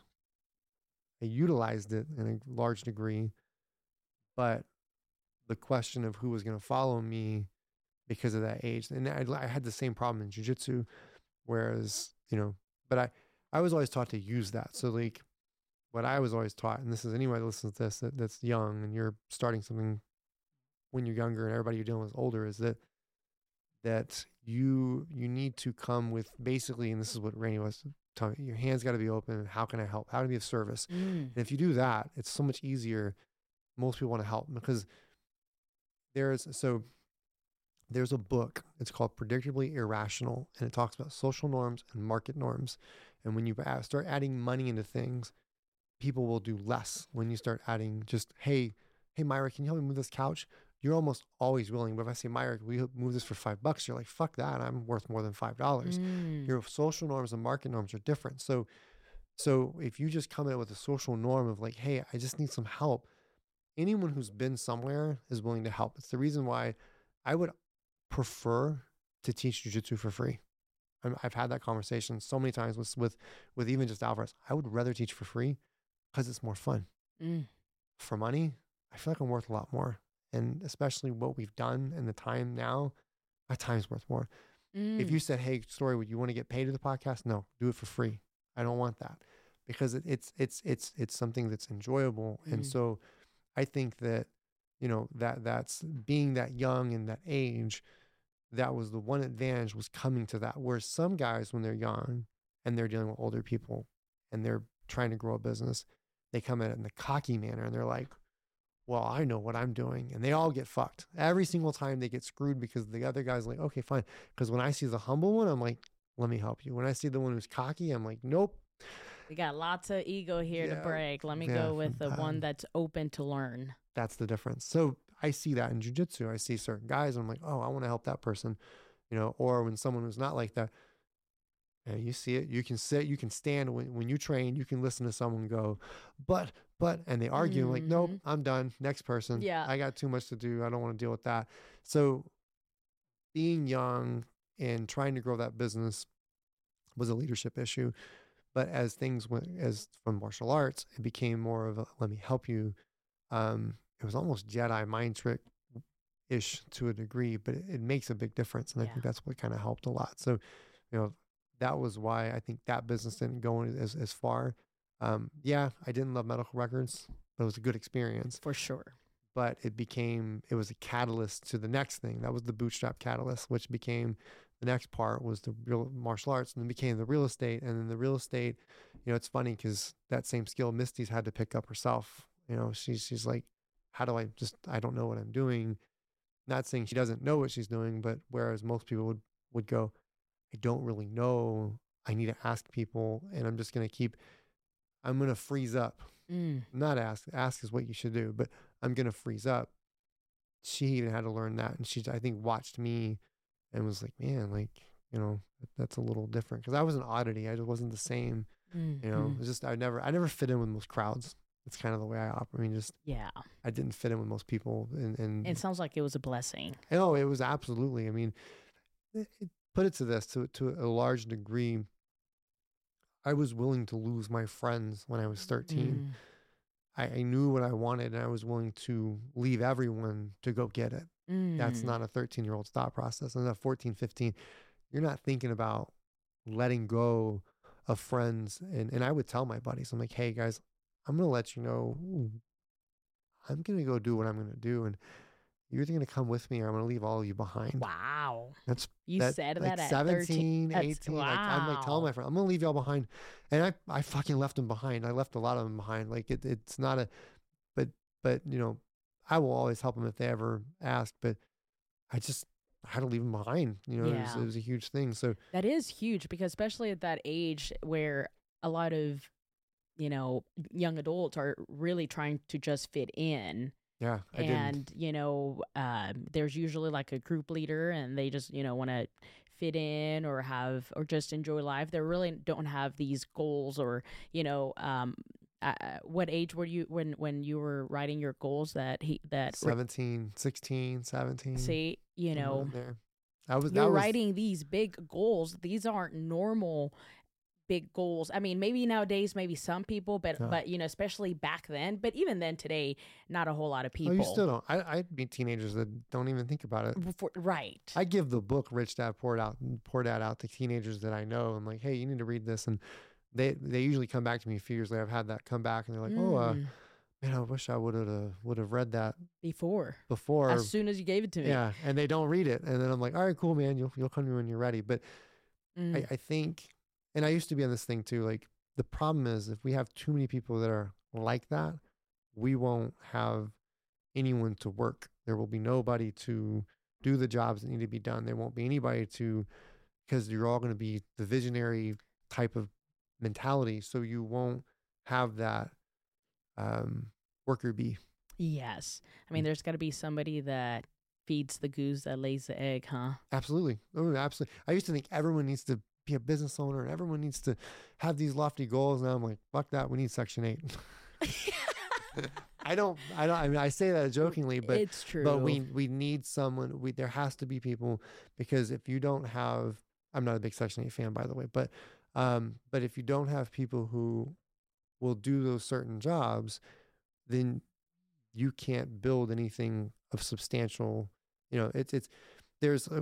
Because that goes with what the government wants: two things: housing and jobs. That's what they want. And if there's no one there to work, because everyone is a business owner and everyone's taking the risk, well, then we're going to have the society isn't going to be able to work. Right. So you have to have that worker bee, because not everyone can be the queen, or, you have to have that. So I used to preach early on, oh, but you guys all need to start your own. I don't do that now. Start your own business, start your own business, start your own business. But I believe in it wholeheartedly to some degree, that to certain individuals that Mm. do need it.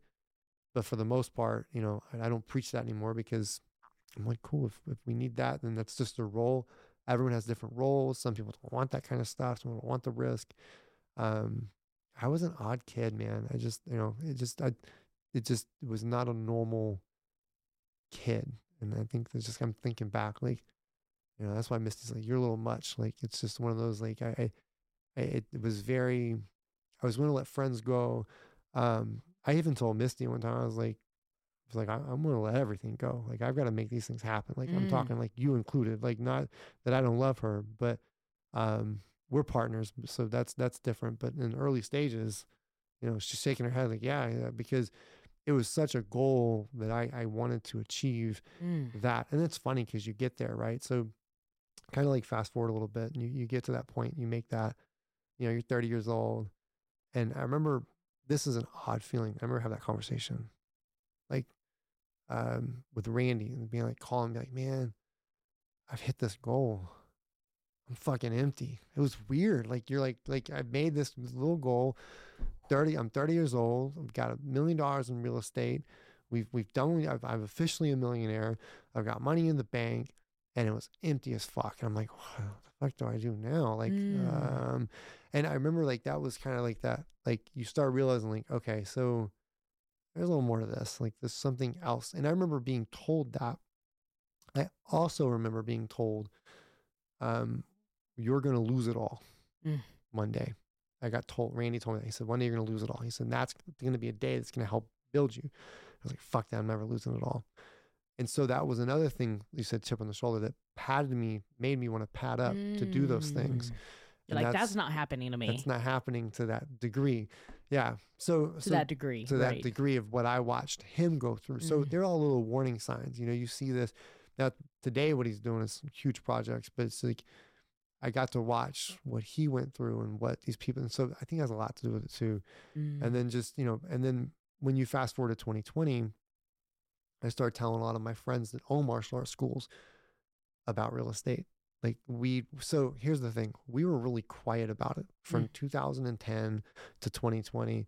We didn't want to tell anyone what we did. We didn't want to tell any student, because in the martial arts realm, what we had experienced and our clientele to a degree was evil landlord. They make too much money. Mm. Our cars, our cars were never nice cars. They were just, just like, they were new, like, but it wasn't like we went out and got, we wouldn't go get the Audi or anything like that we really wanted to get. We always kept it like low key and simple, because we felt like we were going to get looked and frowned upon, Mm. even if we had the money. So we kept it that Why do way. you think? There is, for whatever reason, there is some notion in martial arts that you are an instructor and you are supposed to be this, like, what do you call him, Mr. Miyagi type individual, and you can't make any fucking money. But I grew up around people that were like, no, you can make money, like the martial arts realm. And so we never wanted to show that side. Mm. And then on top of that, asset protection, we didn't want anybody coming after us. And so we never told anyone. And then 2020 hit, I started letting it out. And that's when, or actually, well, I let it out publicly in 2020, but at about 2000, was it 18 or 19, Misty? It was 18. We were at a convention, or this, like, this business group of martial arts business owners. And they asked a question and said, hey, everyone has a skill in here. Would anyone we were going to go around the room, and I want you guys to introduce yourself, stand up, introduce yourself, and tell someone what you can help them with. At that time, we'd had, numerous rental homes. And in fact, those rental homes helped us through a degree of the schools where we almost closed down at one point. I was getting burnt out in 2016. And so they carried us through. And so financially, and so at 2018, we're working to pump the school up. I'm at this conference. Alvarez is with me. or I'm with him. We're together. We're there hanging out together in this conference. Is this And where you first meet? Oh, no, no, you already met him. I met Okay. Alvarez when I was a blue belt. Okay. We've known each other since I was 16. Okay. So Okay. kind of place that, like, I'm 38. Okay. He's 48. Like, we've been like, what you see us rolling, that shit's been happening since blue belts. Okay. There's no that's a long term, that's a very long relationship, long Okay. friendship. So but we were there together, and Mhm. we owned this, and so I stood up and I told the group, I was like, my name's Christopher Story. I can help you with real estate, rental properties. That's what I know, and that's something I can help the group with. Mm. And no one asked me anything. And I was like, that's crazy. And we're sitting there. Alvarez got his little, little drinky drink. And I'm sure Misty probably did too. And I have a water. And he kind of leans over with me and he's like, yo, what's up with this real estate stuff? And I was like, oh, someone asked.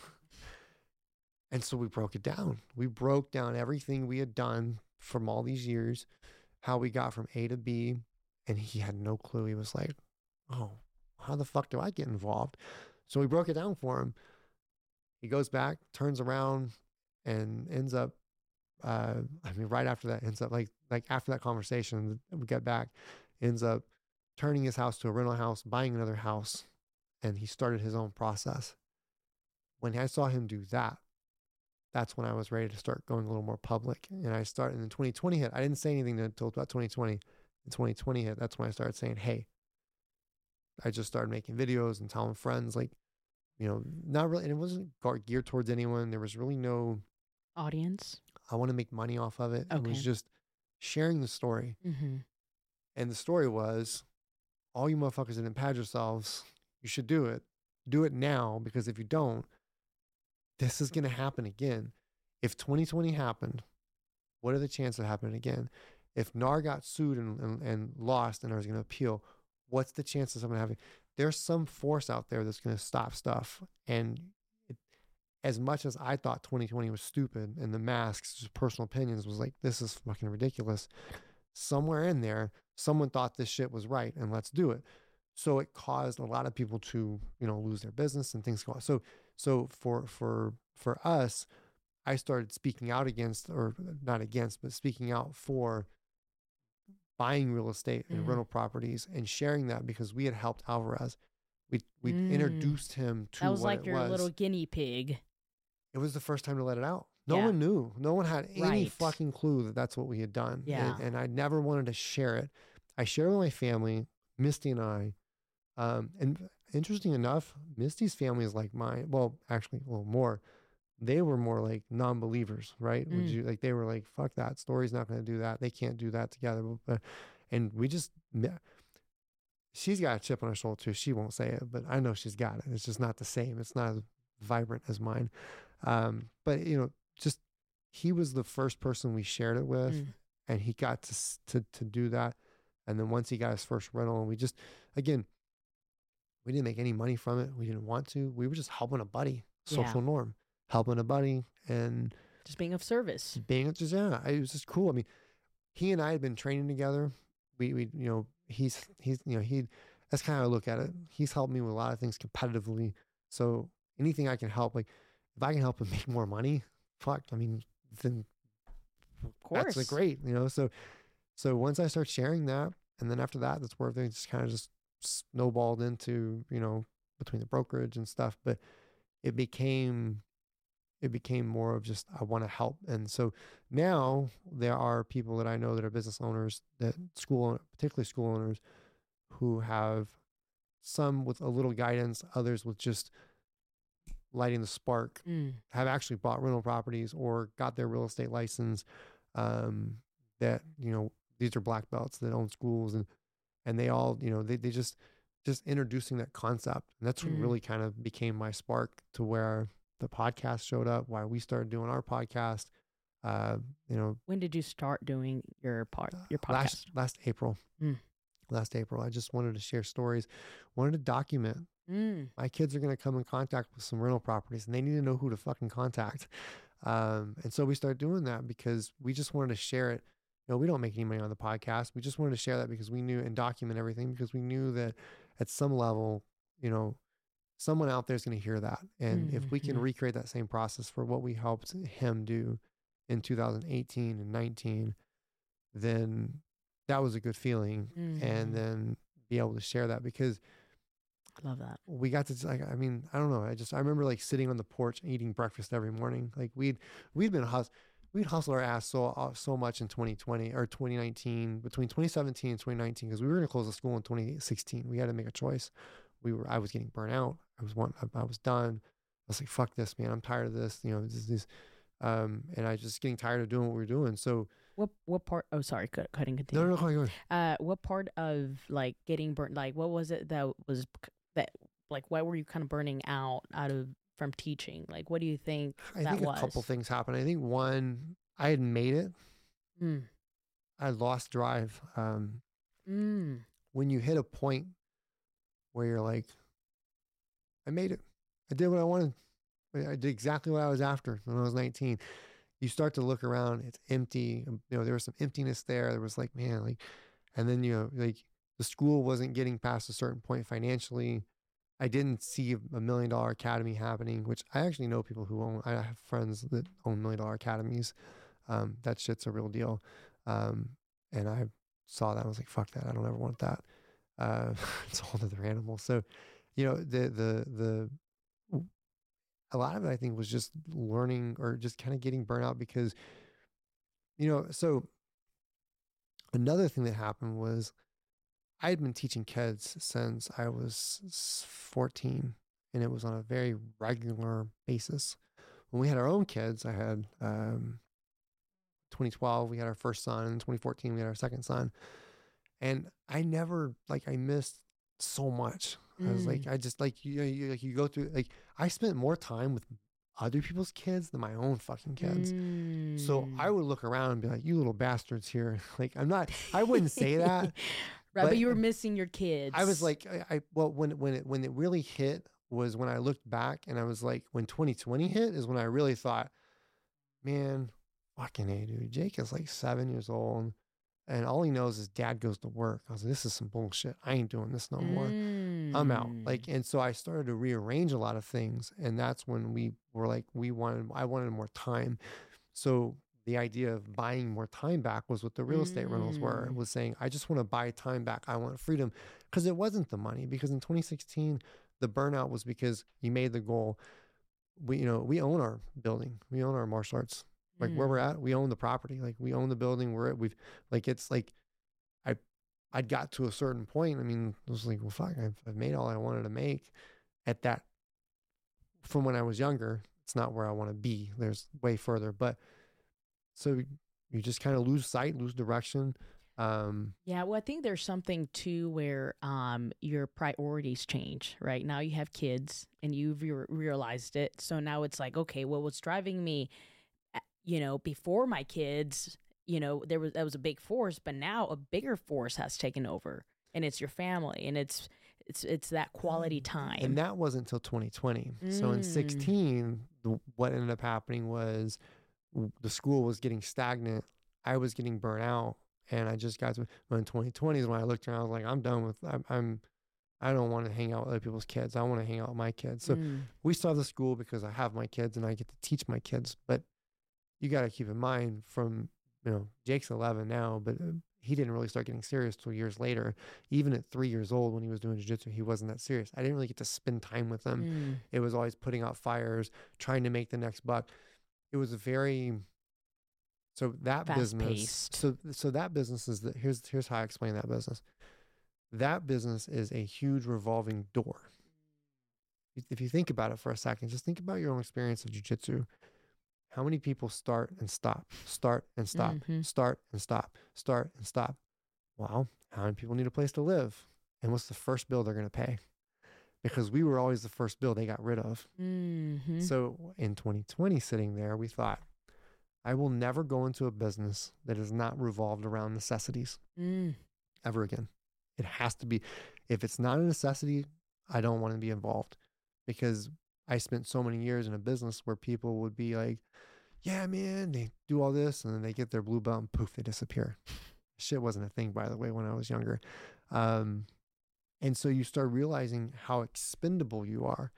And so I thought, man, if I'm the guy that they're fucking paying rent to, you're going to pay me one way or another. You're going to pay me rent, or you're going to pay me jujitsu.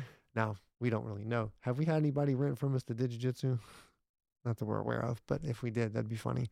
That was my thought process, right? Was that whole thing. So I thought, if I can build that. So 2020 was that was when the realization of like, okay, I'm done with other people's children and I want to focus on my own kids. Because that was too much missing of stuff, right? And then being able to buy time back, that was a big thing. Like I actually like to sit down, because it wasn't just me, it was Misty, it was her and I every day lugging our shit back, because we don't drive to school, we walk, we live where we live, we have a house and then we have the school. So we would just walk to work every day, and it was always mom and dad have to go to work, mom and dad have to go to work, Misty's like, fuck. Misty didn't even want to be at the school, like she actually left before I did.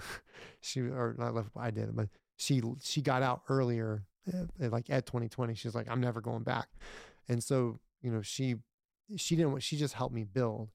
And she's like, I just want more time with the kids. I want more time to myself. I want more time, because you didn't really get that. It was always either a fire or you're trying to help someone or whatever. And yeah, because to make the school run well, you have to help someone. It's all about helping. Right. Alvarez has done a fantastic job with that. He and I talk about that. He's done a fantastic job with helping people, staying in there.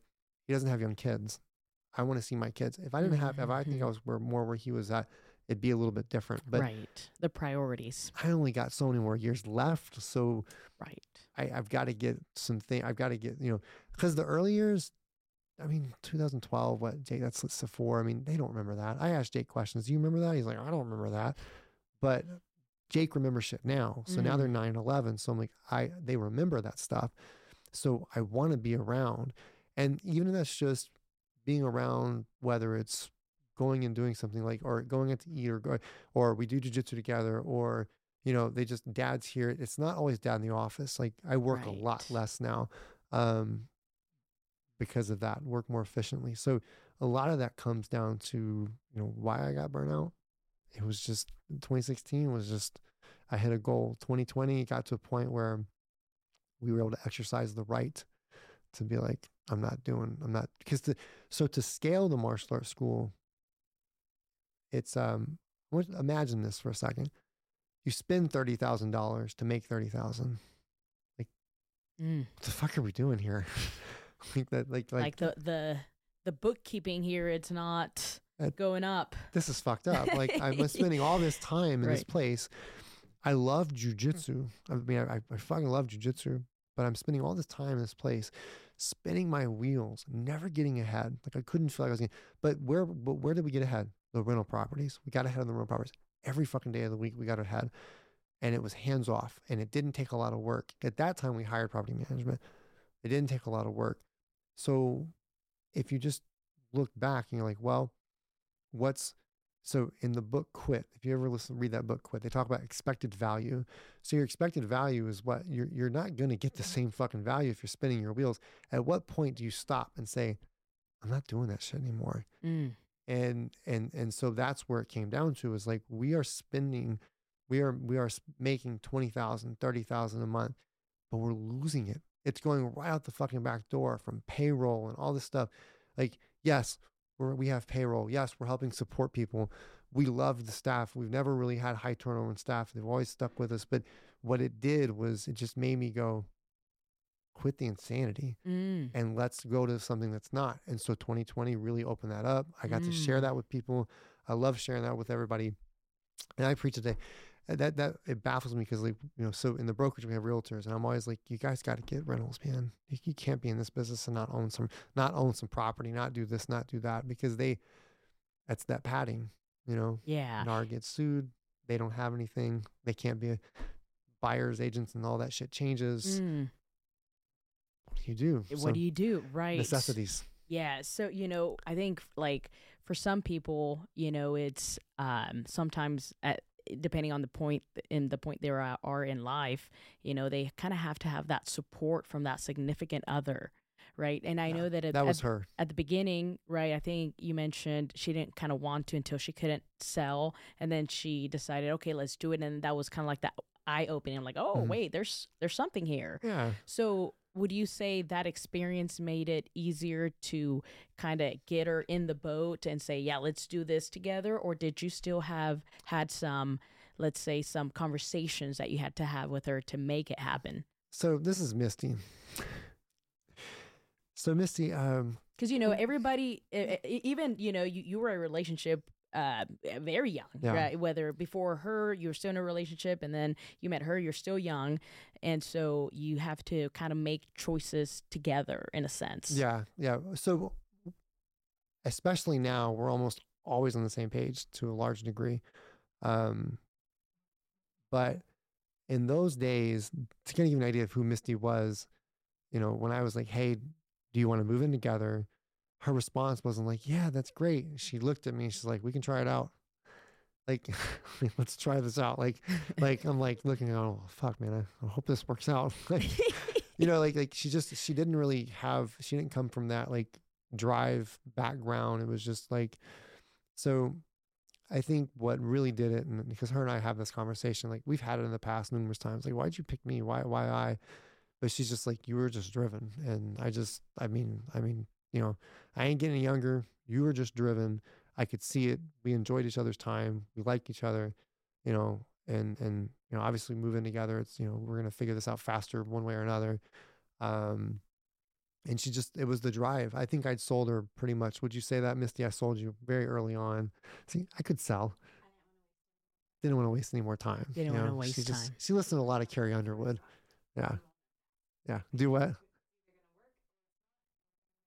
Yeah. Yeah. There it is. Yeah. So, and we knew fast. So it just became a thing of, so supportive wise, there was a couple times where she's probably, hey, she's like, I don't know if I'd say she was worried that I was going to pay her back, but I always told her, I was like, I get my turn and then you're going to get your turn.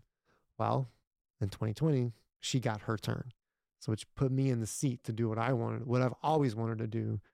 And then she gets to do what she wants to do. So we spent years hustling together, but those early years of her supporting the financial part helped. That's something else I talk about too with people that struggle, where they just go, hey, I have a spouse.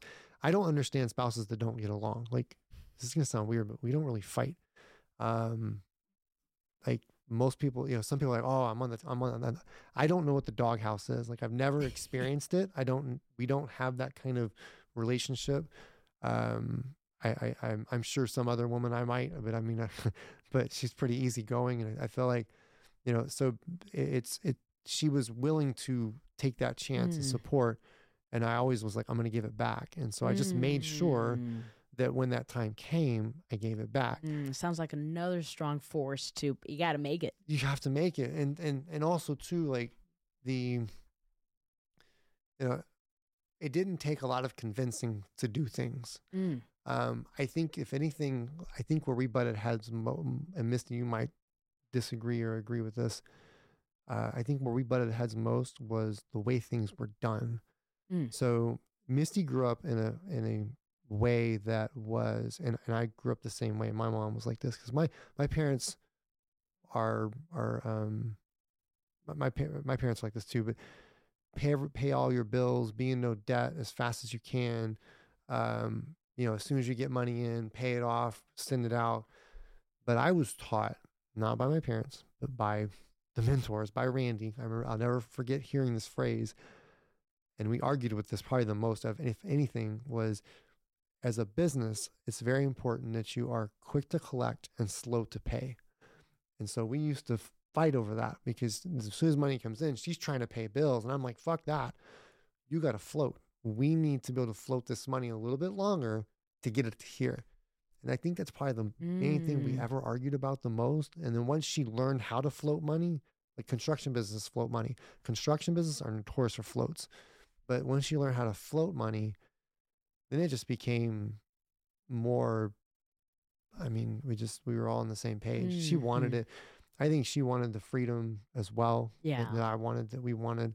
It's funny, like, she doesn't want nice cars, I don't understand that, honey. I'm sorry. She just didn't really care about cars, that kind of stuff, you know, which is nice because she tells me, well, I mean, could be the other person. I could be the wife that wants the really nice purse. I mean, she's just not that person. Probably gets her haircut once a year. Yeah, I have to, we got to go. Yeah, we got to go. But, you know, I force her to do that stuff. You know, it's like, hey, you got to do this because it's just a different mentality. And so I think that if what really made Misty and I work was just, she's easygoing and I'm not. We're complete yin and yang. What is it when you met her? What was it that you saw in her and that attracted you? So I always liked someone that wasn't like me. I could not live with me. I did. I had my previous longtime girlfriend and I had fought tremendously. Like it was like that, you know, we'd fight.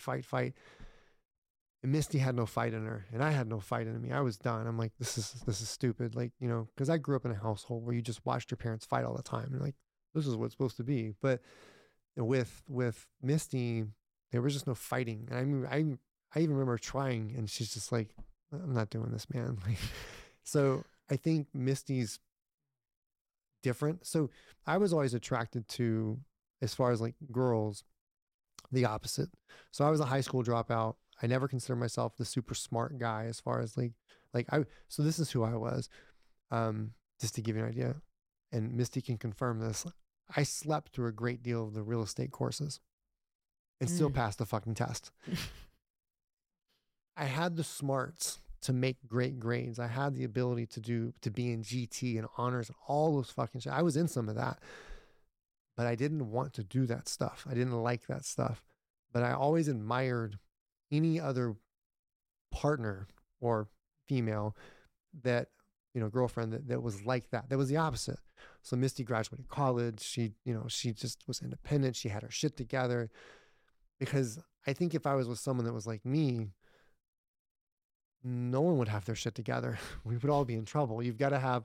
So have you ever, you may have not, but there's a book called, it's Skyrocket? Talks about visionary rocket fuel. Rocket fuel, no. So, okay. So there's a book called Rocket Fuel. So if you guys, you know, you work together as husband and wife, it talks about there's a visionary and there's an integrator, and everyone needs something. So a visionary is like a Steve Jobs. A visionary is someone, and then the integrator is going to be the person who goes and does it. So her personality is an integrator. She's the one that she will do the tasks. She doesn't want to be around a lot of people, but she'll just do the tasks. She's not super talkative, but she's funny as fuck, but she'll do the task. But, you know, but she will get it done. I'm the one that's in the daydream going, okay, if we just do this, okay, that direction, throw on the honky domus hat. All right, we're good. Okay, go there. All right, put the pieces in place. I drive the bus. She's the co-pilot. So, and that book explains us exactly why we get along and why we don't argue a lot and why we're not, you know, not saying we don't disagree. We disagree. There's moments where we're like, you know, fuck you, you're wrong, and we walk away. But we don't carry things into like, I'm on the couch or this or that. Like, makes sense. Why are we going to be, what's the point of even being married if that's the case? You know, we want our kids to know, we ask our kids that, can you tell mom and dad like each other? Yes. We want that. Because she comes from a family where her, you know, her mom and dad got divorced. So, and I came from a family where my parents just argued, and, you know, and it's not an unknown fact, you know, that's just what it is. They argued, right? So because of that, we didn't want our family, our kids to be that. So we were just like, so if it wasn't going to work, it wasn't going to work. So, you know, so I think as far as just relationship wise, that book Rocket Fuel explains us 110% of why we are the way we are, who, and why we work together. And so when I see husband and wife duos, so here's the other part, kind of to add to that, I watched Orlando and Serena work together. So I modeled. You said, what was it? I don't know if I've ever actually, Serena probably won't, I don't know if I'll say this, but if she ever does, I think I've actually told her, if you took Serena and Misty and put her together, they have similar features. My model of a wife was after Serena, because Orlando and Serena love each other. They like each other's company. They enjoy each other. They bickered. They had like everybody does. I mean, anybody that sits here and says they never bicker, I mean, that's just a lie. The difference is how do you handle it, right? Yeah, they disagreed and shit, but you knew that Orlando and Serena loved each other. And Mm. anyone that'd been around them, they were like, and I was like, so watching them, I modeled my marriage after that. I was like, that's what I want. And the weird part is there's certain facial features and things I see in Misty, and I'm like, that's Serena. Like, I look at her sometimes, I'm like, I married Serena. And I don't mean that in a weird way, but Serena was like a mother figure for me. She was like a mom. Like, they say you marry your mom. Examples. Here's the funny part. Serena's black. She ain't white. So Orlando and Serena are black. So it's like, and I say that, like, I don't mean that like, oh, they're black, but it's like, you put them side by side and you're like, huh? Like, so I grew up, like, when I things like Friday and stuff, I grew up more cultured. I grew up more into, that's why I'm a little different too, in that sense, like just a little more cultured and things. Cause that was my family. My second family was a black family. I'm like this white kid running around with this big old black dude. And, and that my marriage was modeled after them. So if you look at Misty and I's marriage, to some large degree, it was modeled after that on purpose. There hasn't been one thing that I haven't done in life in a degree that was not calculated, I would say. Would you, Misty would agree with that? Like, that's not calculated. It's not thought out. There's everything from even to the way that I actually speak, stop, talk, like it's all thought out. Movements are thought out. There's not one thing that's not, down to the marriage. So I kind of knew I wanted to do jiu-jitsu. I needed to marry someone like Serena. I needed a relationship like Orlando and Serena. Like, it was all mapped out. It was laid out right in front of me. It was the model. Yeah. You just have to fill in your blanks. That's all I did. I modeled after a bunch of people. I was like, and don't do that. And I still do that to today, to a large degree.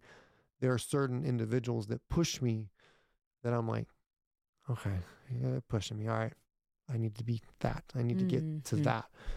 And so I think that has a lot to do with why Misty and I do work out, because I modeled a lot. I just modeled a lot of shit after what I saw that was successful. To kind of throw this out, like, so my brothers, to talk on the drinking thing, my brothers, one has HIV, and that's not an unknown fact. Like, that's not like we don't talk about it. Like, he's not scared, and he got that when I was 14, and it was a dirty needle.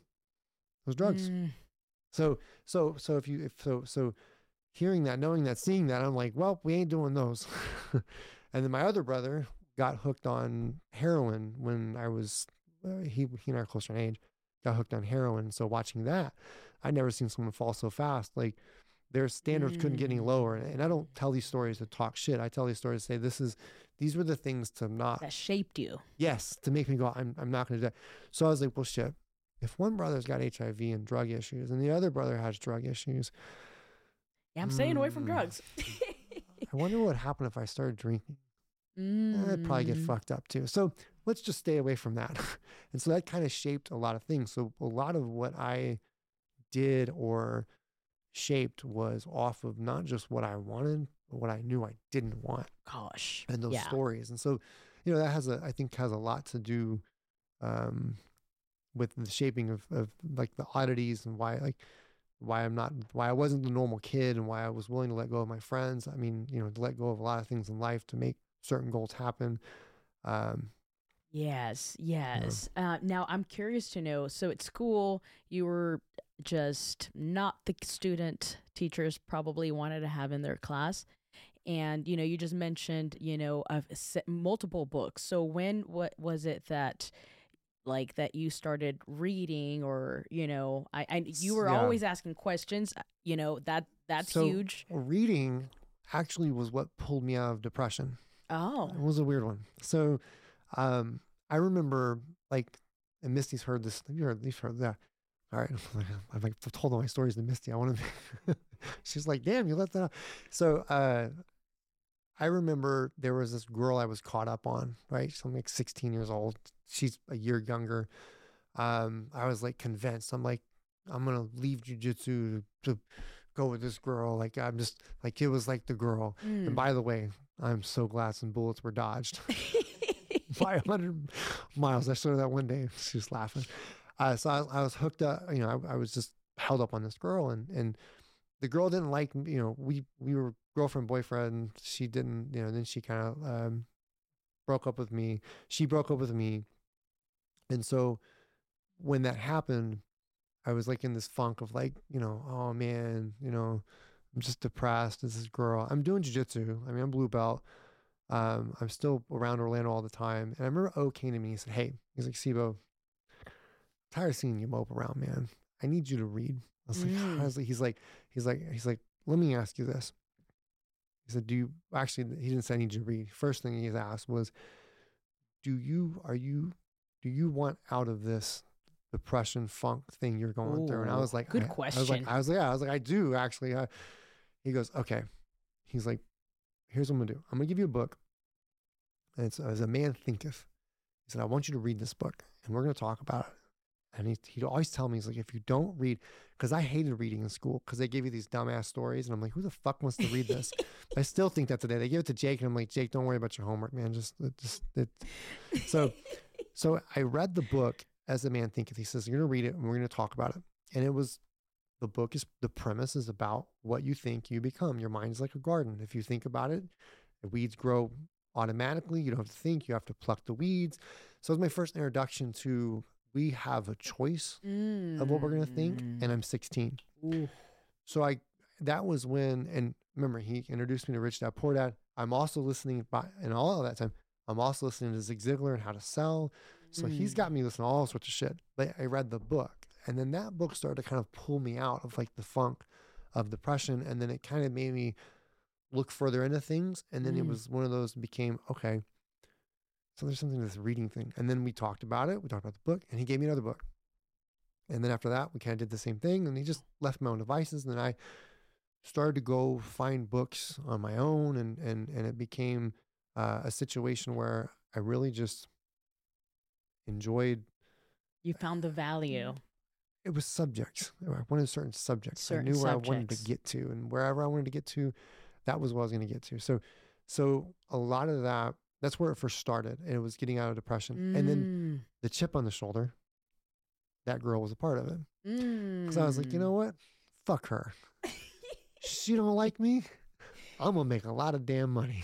And I'm going to get my black belt. I'm going to be and I'm going to make sure that if this girl ever fucking sees me again, she's going to look at her husband and be like, you are one ugly bastard compared to that guy. And look at me and go, I fucked up.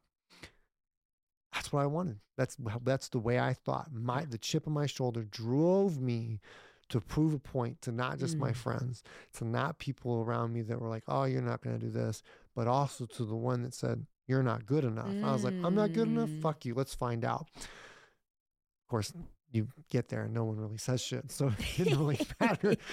But that was what really drove me to go and push into those areas that didn't really take. It was like a hot button. Tim Grover talks about that. You have, almost everybody that's done something has a chip on their shoulder. I let other people push it. And he talks about, like, hey, it's there and we all have it. And it's that. And so that chip is what drove me, the not good enough, not adequate enough. She didn't like me. And again, I'm 100%, I dodged a fucking bullet, but when even though the bullet was dodged, it was something that was it was a push. Now I would drive to jiu-jitsu like, fuck her, fine. You know what? Even though I still liked her, I'm just like, I'm going to prove my worth to everybody that I'm going to be this. Like that Randy Travis Tritt song, I'm going to be somebody one day. Yeah, that was me. That was me. I had that shit on in the car. Had to change out. I had to go from Sarah McLachlan to Randy to Travis Tritt. It's just, but that was really what drove it was the chip. Wow. That's awesome. And someone might say, well, he had all these mentors, or, he had these people that he wanted to model, and, maybe your siblings, your brothers that you did not want to model. Yep. Were you the youngest, by the way? I am the baby. I'm out of baby. Three, sounds like? Out of three. I have an older brother. Is he 7 or 8 years older? Misty, 7. And then I have my other brother's 14 months older. Okay. But someone might say that, but I would say like props to you for having that awareness to like say, okay, these are the guys that are doing something that I'm passionate about and I want to model. Yeah. Because a lot of people, may be around a circle where they do want to be there. Maybe they love it, but they might be too afraid to ask questions Yeah. or to just, make themselves present and learn, or even have the awareness to say, hey, you know what, that sounds like that's going a direction that doesn't take me anywhere healthy, or and so I would say props to you for being aware, especially even at age 13. I mean, how many kids at age 13 know this is what I want to do? Yeah. I think I got real lucky, because I asked myself, how do I recreate that for my kids? How do I recreate that for anybody else?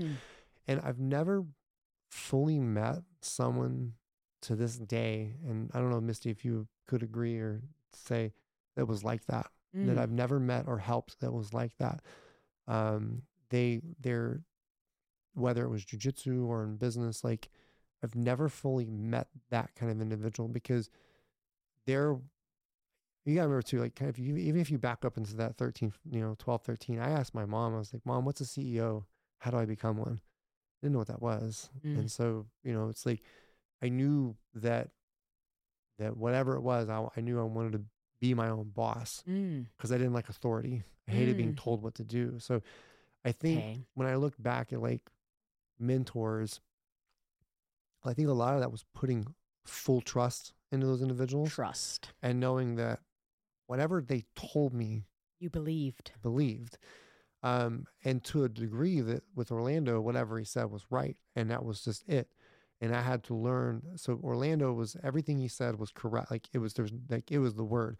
My mom could say it, and she didn't necessarily say everything Orlando said, but she could say something that Orlando may say, and then I wouldn't believe it as much. But when Orlando says it, I believe it. So yes. So there was a lot of trust there, and I was also willing to open up a lot. So I didn't open up to my mom as much. And mom and I get along. We have a good relationship, but we have a pretty good relationship, understanding of one another.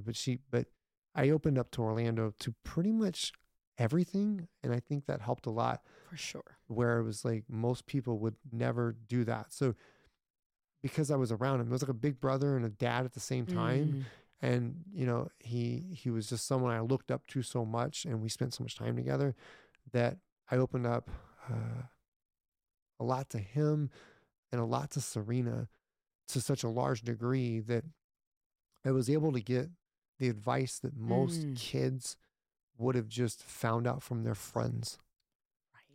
That's it. They would have just been like, like it'd be like we were friends hanging out. I'm like, Myra, I got a problem. What do you think? And you're like, fuck, I don't know, but here's my answer, because I don't have the experience. But these guys, they're older, they have experience, they have, and so I put a lot of trust into them. And then once I actually met Randy is when I started to actually had to think for myself. That's what he taught, was like, much as he means well for you, it's time for you to stop doing everything he says and start thinking about how you want it to be. And so that made a big difference. So to kind of answer that, or go back to that, like why, I think it was a lot of luck, just a lot of trust in the individuals I was around. And I think too, you can, if someone pays attention, you can actually tell when someone gives a shit about you. I was really tuned to that. Like, okay, this person actually wants to be around me. You feel it, versus like the people that don't, or, so there's something that I was always just in tune with at a young age. And there were so many adults, and they weren't the only ones. There was other adults, I mean, that taught me a lot of lessons in jiu-jitsu that carried through, that I still have today. But I think it was some of it was right place, right time. Some of it was just luck. Some of it was, and just taking advantage of it, a mix of jiu-jitsu, enjoying it, and then, just wanting to just soak it up, man, and really just change your life. It sounds like you just wanted to change your life for the better. I think it was just big goals. Because I didn't know what life change was. And so I didn't know what positive attitude was until I did martial arts. I had no idea. I didn't know we can control our thoughts, and we can think this and we can think that. I just knew that I wanted to teach kids and live the jiu-jitsu life. That was it. I had so much fun doing it. And you found something that drove you. It was rewarding. To teach kids. I love teaching kids, man. it just became something that I loved to It do. brought you And joy. it did. It did. And I did it for free. That's why I say I've never really met anybody like that that's willing to do something for free at this Mm. time. Like Right. I don't think I know anyone that I can think of that'd be like, I'll work for you for free so I can just learn everything. Mm. But I was that kid. I'm like, I didn't really care whether it was jujitsu or payments or whatever. Like, I just wanted to learn.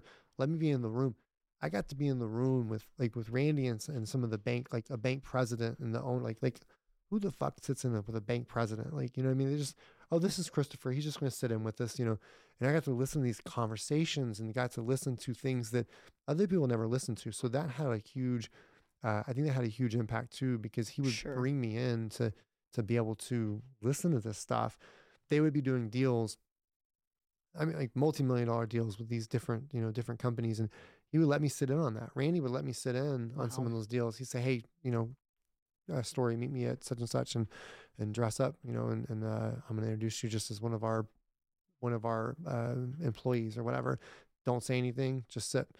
And that was Wow. it. And What so a gift. I was like, fuck yeah. So I got to sit in and really listen to that stuff. So I think a lot of it, man, if I had to sum it all up, was just fucking luck at some level. I think there's a, Well, I would say maybe there's, of course, a bit of luck, but I don't think luck happens just because of luck. I think you create luck by putting in the work.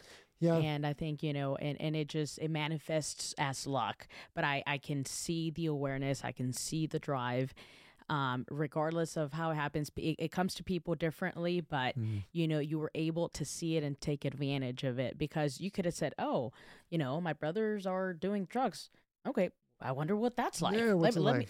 Let me try it. yeah, You know what I mean? And Yeah. then, Mm. so like huge props to you. And, you know, I want to be respectful of your time, but I do also want to ask you, I want to ask you, you mentioned earlier, I wonder, you know, I want to figure out how to do this for my kids. You mentioned your kids, you want to be, you know, so there's, you know, the saying, hard times make strong men, strong men make easy time, and easy times make weak people. Yeah. Something along those lines. You know, you've always obviously have had it rough, and you've gone through it, and you've been able to create opportunities. I wouldn't say make it easy, but create opportunities, which, you know, makes life a little bit easier. Sure. So, as a father of, you know, almost, you know, they're not even in their teens yet. Almost, you said the oldest is 11. Feel like this 11-year-old's got a mouth on him. So you got 2 years to your 9 oldest. and 11. Yeah, Hits 13. So, like, what is your thought process on helping them develop to be the best versions they can be? And, you know, they might not have the same struggles that you did growing up, but, you know, you still want them to be the best versions they can be. Man, that's a conversation Misty and I have all the fucking time. Like she smiles and laughs over here, like, you know, because it's a conversation we have. Yeah, I mean, we have it all the time. It's like, so, you know, I grew up very spoiled, and there's I grew up very spoiled, and what I had to do. So Misty grew up different. Misty grew up like with a hope chest and like having to like basically being taught from an early age, like you got to be independent. Like that's what I'm saying. Like her and I would never have gotten along had we met in our teens. We wouldn't have been friends. I would have been an asshole, and she would have been like, fuck him. But what I had to do, and this ties into the boys, to the question, I grew up very spoiled to the degree that if I walked to my mom and said, Mom, can I have some money? She would just give me money. Like, I didn't matter. You want, you know, here's credit card, here's money. Like, just whatever you want, honey, go ahead. She bought my brother a Corvette, and she bought me a truck. Like, just to kind of give you I didn't understand I didn't know how to write a check. I had no understanding of of how to be an adult. So when I moved out, and I this think was 19 when you 19 when I moved out on the premise of fuck you, I'm out. We got an argument with your mom, with my mom, because my mom, she means very well, but at that age and that time of our life, she had a really good job of, I'm spoiling you. And so I need you to do this for me, which is what? It's over your head. I need you to, so it's the carrot to get you to do shit. And I was like, man, I don't know Okay. how to write a check. I can't take care of myself. Fuck this. I'm moving with my girlfriend. And so we got in an argument, her and I, my mom and I, and then I moved in with the girlfriend. I had to learn to start taking care of my own bills and shit. Whereas Misty was different. So Misty was more on her own. She bought her first house at 22 years old. Just, she grew up more independent. Whereas I grew up where it was just the opposite. So getting away from my mom allowed me to have to, and ruining my credit. This is why when it kind of goes back to, it all circles back, ruining my credit, having the chip on the shoulder, going in, getting away from my mom. So I had to make those mistakes on my own. Had I stuck around, I would have been a different person. So how's that tie to the boys? So I look at the boys and I'm like, okay, boys, they don't know this, but they will acquire a good amount of assets when her and I pass. Hopefully much later than sooner. We've set up a trust. They cannot, they can't do anything with it until they're 30. We have an individual that is responsible if something like a case of emergency button hits, they have to take care. They are responsible to grow the portfolio. We helped and taught that individual how to do what needs to be done.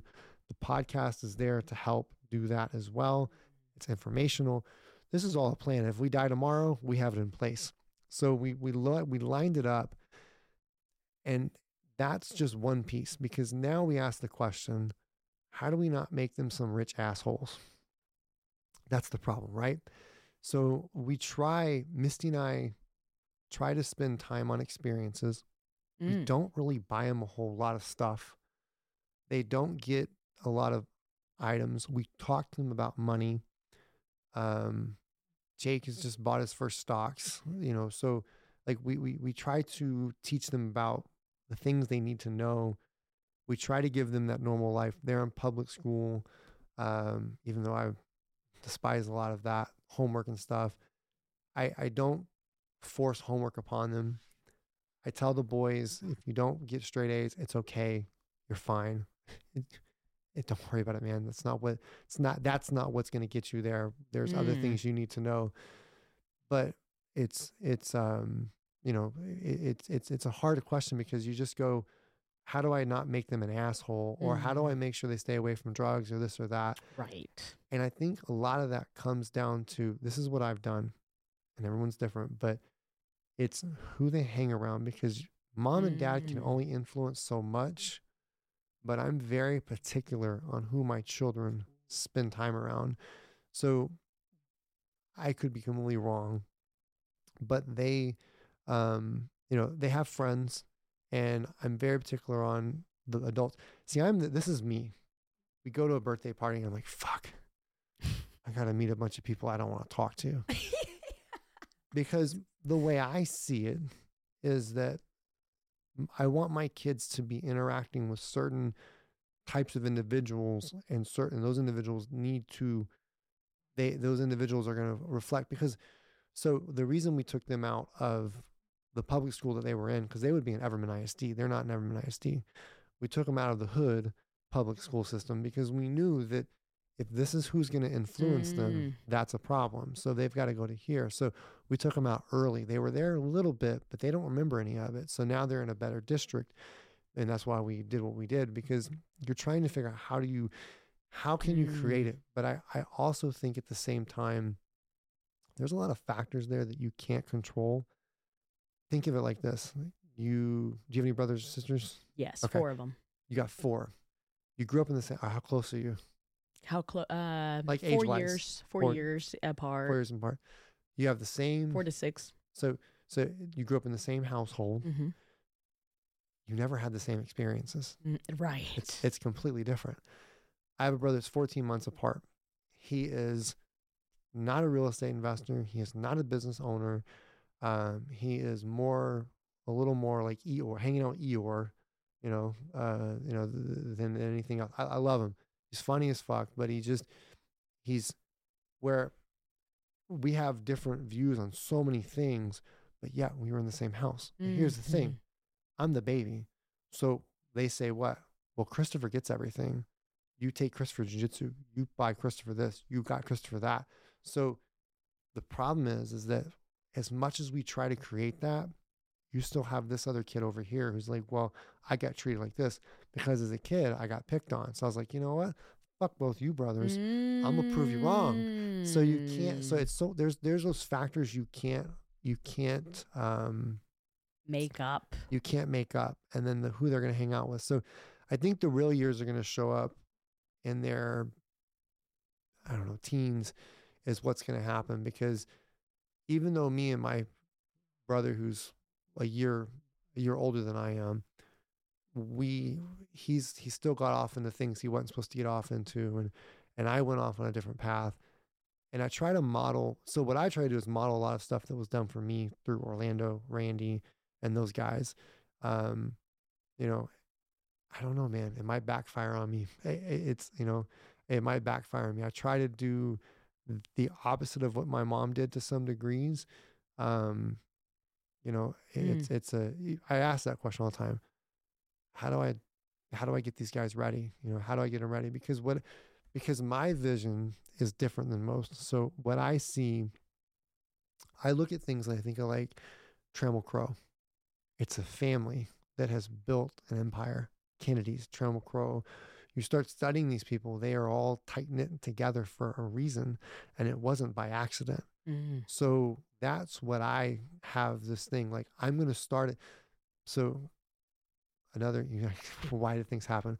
So my granddad, we grew up in Irving, and they had a farm, the Story Farm. And if you, Grawweiler to Pioneer, O'Connor to MacArthur, it was a huge farm.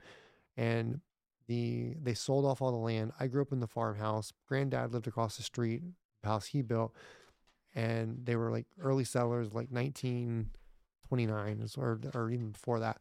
So Granddad has the house. Somewhere in about 2008, the state comes through and he still has some land and takes the land. The land is worth well over $1 million. They end up selling that land. The state does eminent domain. They take the land. And so in my mind, in 2008, it just reinforced even more when that happened, that I'm going to, in the words of Kanye West, get my 40 acres back. I'm coming back for my 40 acres. And that's what I was after. That's what I've been after. I want my 40 acres back. You motherfuckers took it. I want it back.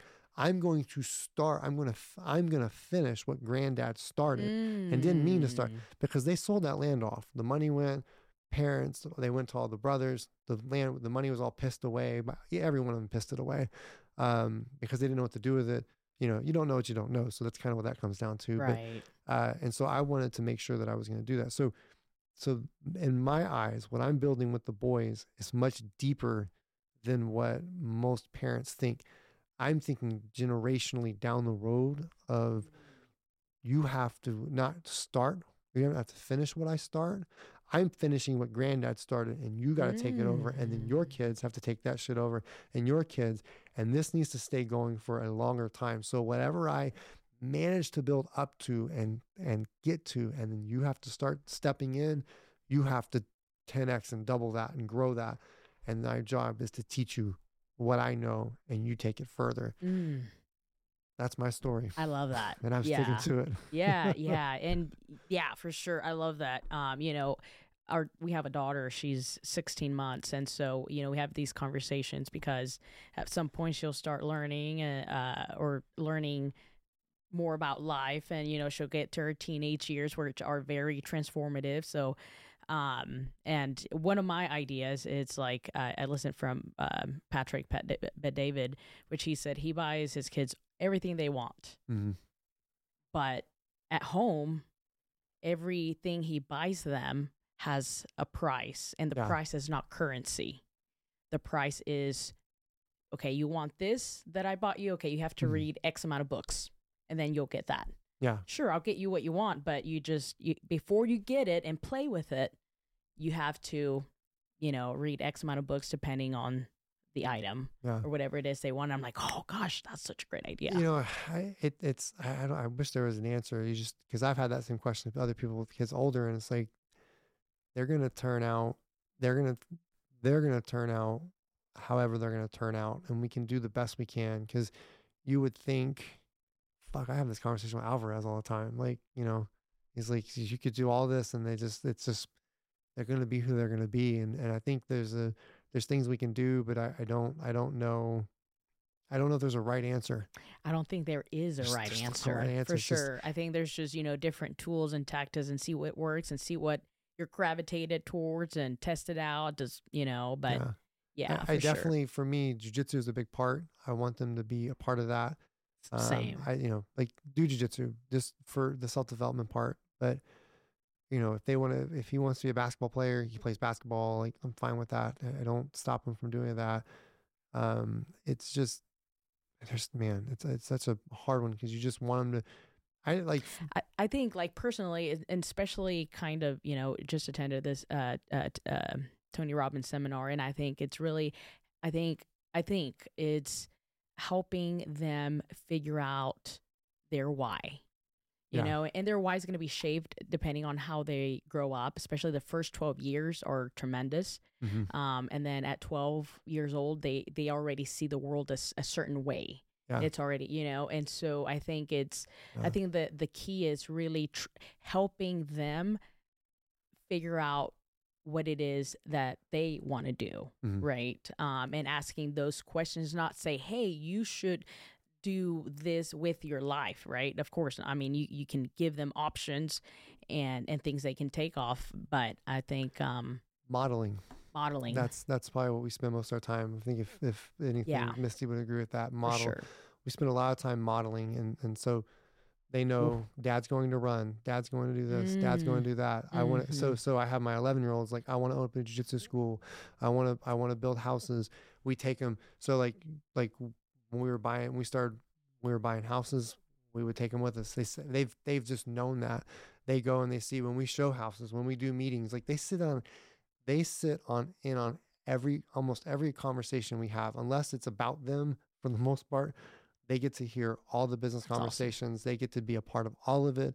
And I think that is the one thing that we can control, that I try to help with, so that, that they can model after that, because, what the health, the fitness, that's why I'm big on the fitness, the competing, all that stuff. That's huge, great foundation. And they're going to gravitate towards it. Because like Jake's never really like, I want to compete. Like, he'll tell me I want to compete, but he doesn't want to.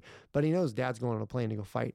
So he's not after it. But I think if you stop and you look at some of the parents and the kids have done certain things, is they're modeled after. So what I don't want is Jake to be so pigeonholed that he can't take care of himself and he's only like this. So I think there is a degree of that, but I think modeling is probably the number one thing that at least I can control and do every day. So, for sure, 1000%. Just basic shit. Just do the basic stuff and do what you need to do. Take care of certain things, and they'll grow up and go, I remember my mom and my dad used to do this. My mom said this. My dad said that. I have a phrase in our house that says, "Stupid games get stupid prices." So when they do stupid things, they get stupid prices. They look and they tell each other, they'll be like, Jake, they'll look at you like, you got a stupid prize because you did something that you weren't supposed to do. So I think just the modeling has the most of it. And, I don't know. Yeah, for sure. It's a hard one, man. Yeah, no, there's definitely no right or wrong answer, but I think sometimes, it helps, even like other parents are like just stuck and like, well, what do I do? What should I do? And especially when knowing that phrase of like hard time makes strong people, and that sort of things are like, okay, how do I prevent from like making easy times like destructive for them, instead of the opposite, which is creating opportunities so that they can go and create more and be what they want to be. I try to make shit hard for them. Misty's a little bit different. She's a little more the other way. She's a little more lenient, but I try to make shit hard. I do it on purpose. I'm a little more rigid. So they get a break from me by hanging out with Misty, but they know like you're getting looked at for a certain way. And again, I could be completely wrong because that was, but I also remember, I try to think back, like, what did Orlando do with me? Mm, So that's what I ask. How right. was I taught? How was I at that age? But Orlando didn't have me when I was little. So my view is I was already palatable, or I was already not moldable. I was already Mm, moldable, but like right now, they're still to that age where they do stupid shit, and you're like, why did you do that? And or they kind of, Jake's getting, like, he argues a little bit with certain things, whereas when I was 13, like, I was kind of ready for it. So I try to model as much as I can after what was done with me with Orlando, and I just hope that's going to play out.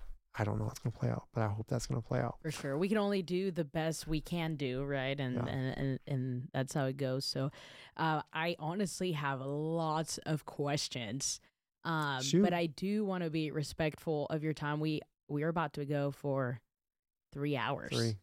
Dude, ask away. If you got more, ask. I'll let it. You ain't gonna, How about I have you back because I also have to edit this for okay. 3 whole hours. Yeah. So I can but talk. I would definitely have you back again for sure because I mean I love I didn't want to interrupt either because I Yeah. want to No, listen to your yeah. story and I want to listen to your story. Yeah. That's my story. You I'm know, sticking to it. and no, it's great, it's wonderful, and I think it's such a light for individuals that maybe feel lost, that think that maybe school is the answer but they don't know what they want to do, so it's Mm. like, why go spend thousands of school and you're unsure about what you want to Yeah. do.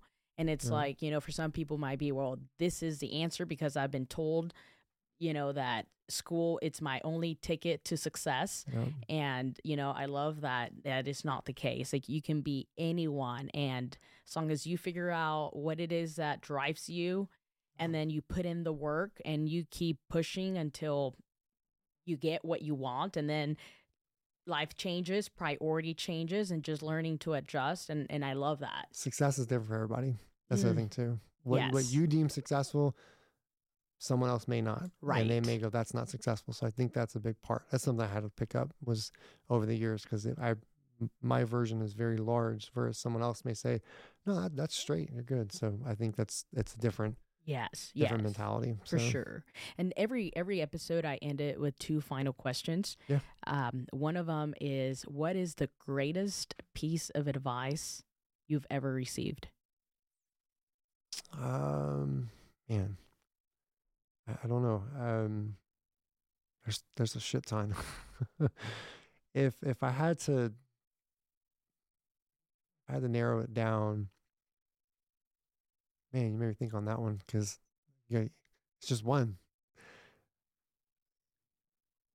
On real estate, buy more assets. In terms of, I think, man, I don't know. I don't know if I could narrow one Give me your item top down. 3 or your 3 There's, more life-changing.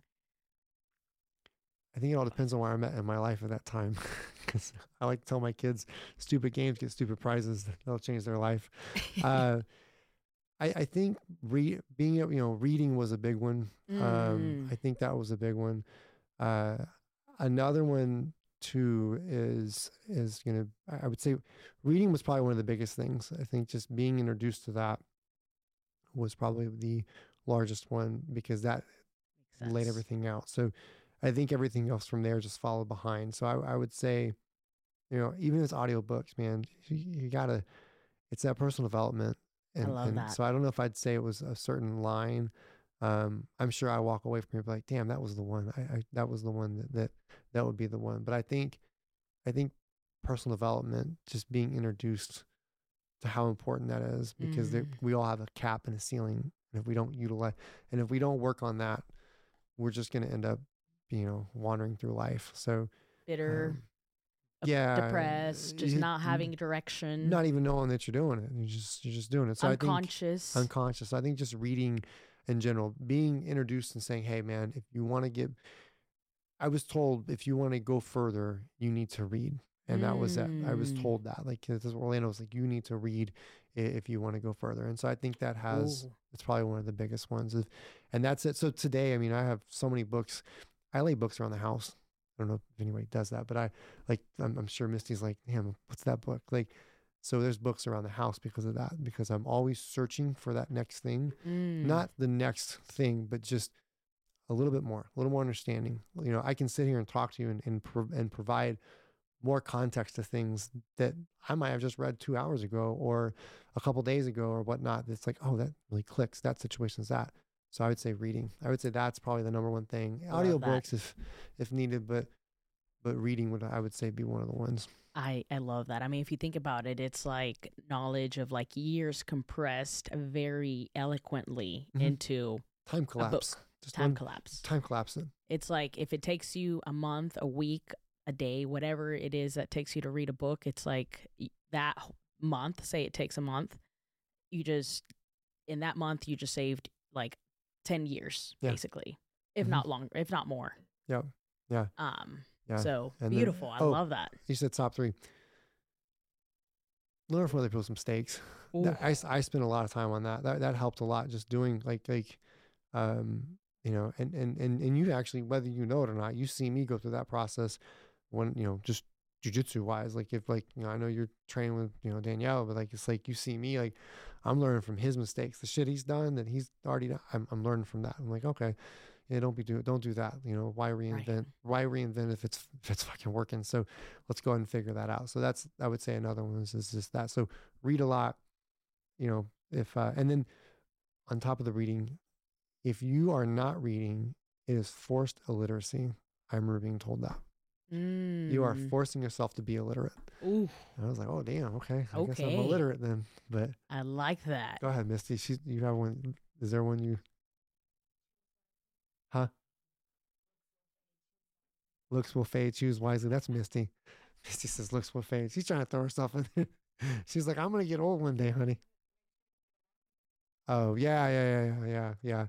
Yeah, getting along with your spouse can go a long way because they'll fuck around and end up putting you in a position where you don't get to do anything you wanted in life. So yeah, that's a huge one. So I was just thinking success and growth. I wasn't thinking marriage, but yeah, definitely choose wisely. We make jokes about that all the time. Yeah, definitely. I would, everything you're saying is gold because how are you gonna, I mean, if you don't have a supportive spouse, which I've been there, I mean, Logan is the complete opposite of even my ex. I had an ex, somebody that's not supportive, and then somebody that's like 10,000 times supportive. And so having that just experience, it just makes you, had I had Logan from day one, I probably wouldn't have appreciated him as much as I appreciate him now. Yeah. So yeah, the support, it's big. It's being a team. So on that advice is like I don't look at Misty as like, I never refer to her as the ball and chain. Oh, the ball and chain, or oh man, she's this or that. Like, oh man, like I gotta ask my wife. I'm not that. We're not that kind of marriage. Like, oh, I gotta ask my wife. Like, I already know what she thinks, so I really don't have to ask Misty. You know, it's like the same thing. So I look at Misty as a teammate. So that's what choose wisely. They need to be a teammate. It needs to be someone you're actually like. You're a team. Like it's me and her. That was one. There you go. That's so on your point, Misty. If you said choose wisely, it's me and you against the world. I used to hear that from Orlando a lot. It's me and Serena against the world. I love that. So hearing that growing up, I was like, all right, it's me and my wife against the world. Well, ex-girlfriend, you're out. I love that. I need a better partner. You know, so yes, so it's me and her against the world. And so if that means that her parents or my parents are not in the picture, I'm willing to let all of that go. I'm fine with that. I will lose every family member over me and her against the world. I will lose anybody against that if it's not in line with what I want. And that's it. So I would say read. It should be your wife as a partner or your spouse should be a partner that's you and them against the world, and it's nobody else. This is Jay-Z. That's Jay-Z and Beyonce, the blueprint. So, yes. So, yeah. And then model whatever it is that you want to achieve. Model whatever you want to achieve. I love those are bomb answers. And my final question is, what is your personal definition of happiness? Everybody has different. Things make people. Different things make people happy. I agree with Tony Robbins on progress. Um, I've experienced time where I'm not progressing in life and I'm unhappy, and or you hit a certain point and you think you've made a certain amount of money, you've gotten certain material items, you've hit certain goals, and you're empty. And it's a really odd feeling to get there. And I was warned of that Mm. too. Um, so I think progress is what it is. And so Mm. I think that that progress could be a numerous amount of things. Time, I value time so much more now. And so I think happiness to me is being able to spend that time the way that I want it Mm. and making progress at the same time. So Wow. it's not necessarily going to be just saying, oh well, if I get this, I'm going to be happy, because I can just straight up say, like, you can make a couple million, you can make a couple million bucks and buy a bunch of assets and be like, oh, I did this, and then next thing you know, you're just fucking empty. But if you have progress into something, that progress could be helping someone. It could be jujitsu. It could be, I mean, there's numerous things. Right. As long as you're moving forward, progress equals happiness. And that's Tony Robbins. And I 100% agree with that. And that is not the same for everyone. It's different for everybody. But I think that progress is helpful. I think I can. Well, if it's not the same for everyone, I second you on that. Yeah. I think it's different for everybody as far as what their progress is going to be different. But I think if people focus on progress, it creates more happiness. Because I mean, just to sit around, I think humans have a purpose. We have something we should be doing, should be providing. Yes. And if you're not, you're just wasting away whatever reason. So I think that progress is important, and whatever that progress is. So I don't fully agree with the passion thing, and I'll tell you why. You can live in your passion and it turn into a nightmare. Mm. I've experienced that. You can live in your passion and turn to a nightmare, and you can be like, I'm passionate about this. I'm living it. I'm making money from it and I love it. But when you start making money from something you love, it no longer is social norms. It's now market norms. The same rules do not apply. That's why I could teach jujitsu for free all fucking day long. But when you pay me for it, it's not the same. It's completely different. And so that's why some people don't go into certain businesses and they keep it to the side. Competition for me is happiness. The competitive progress is happiness. The progress and growth is happiness. The building a business is happiness.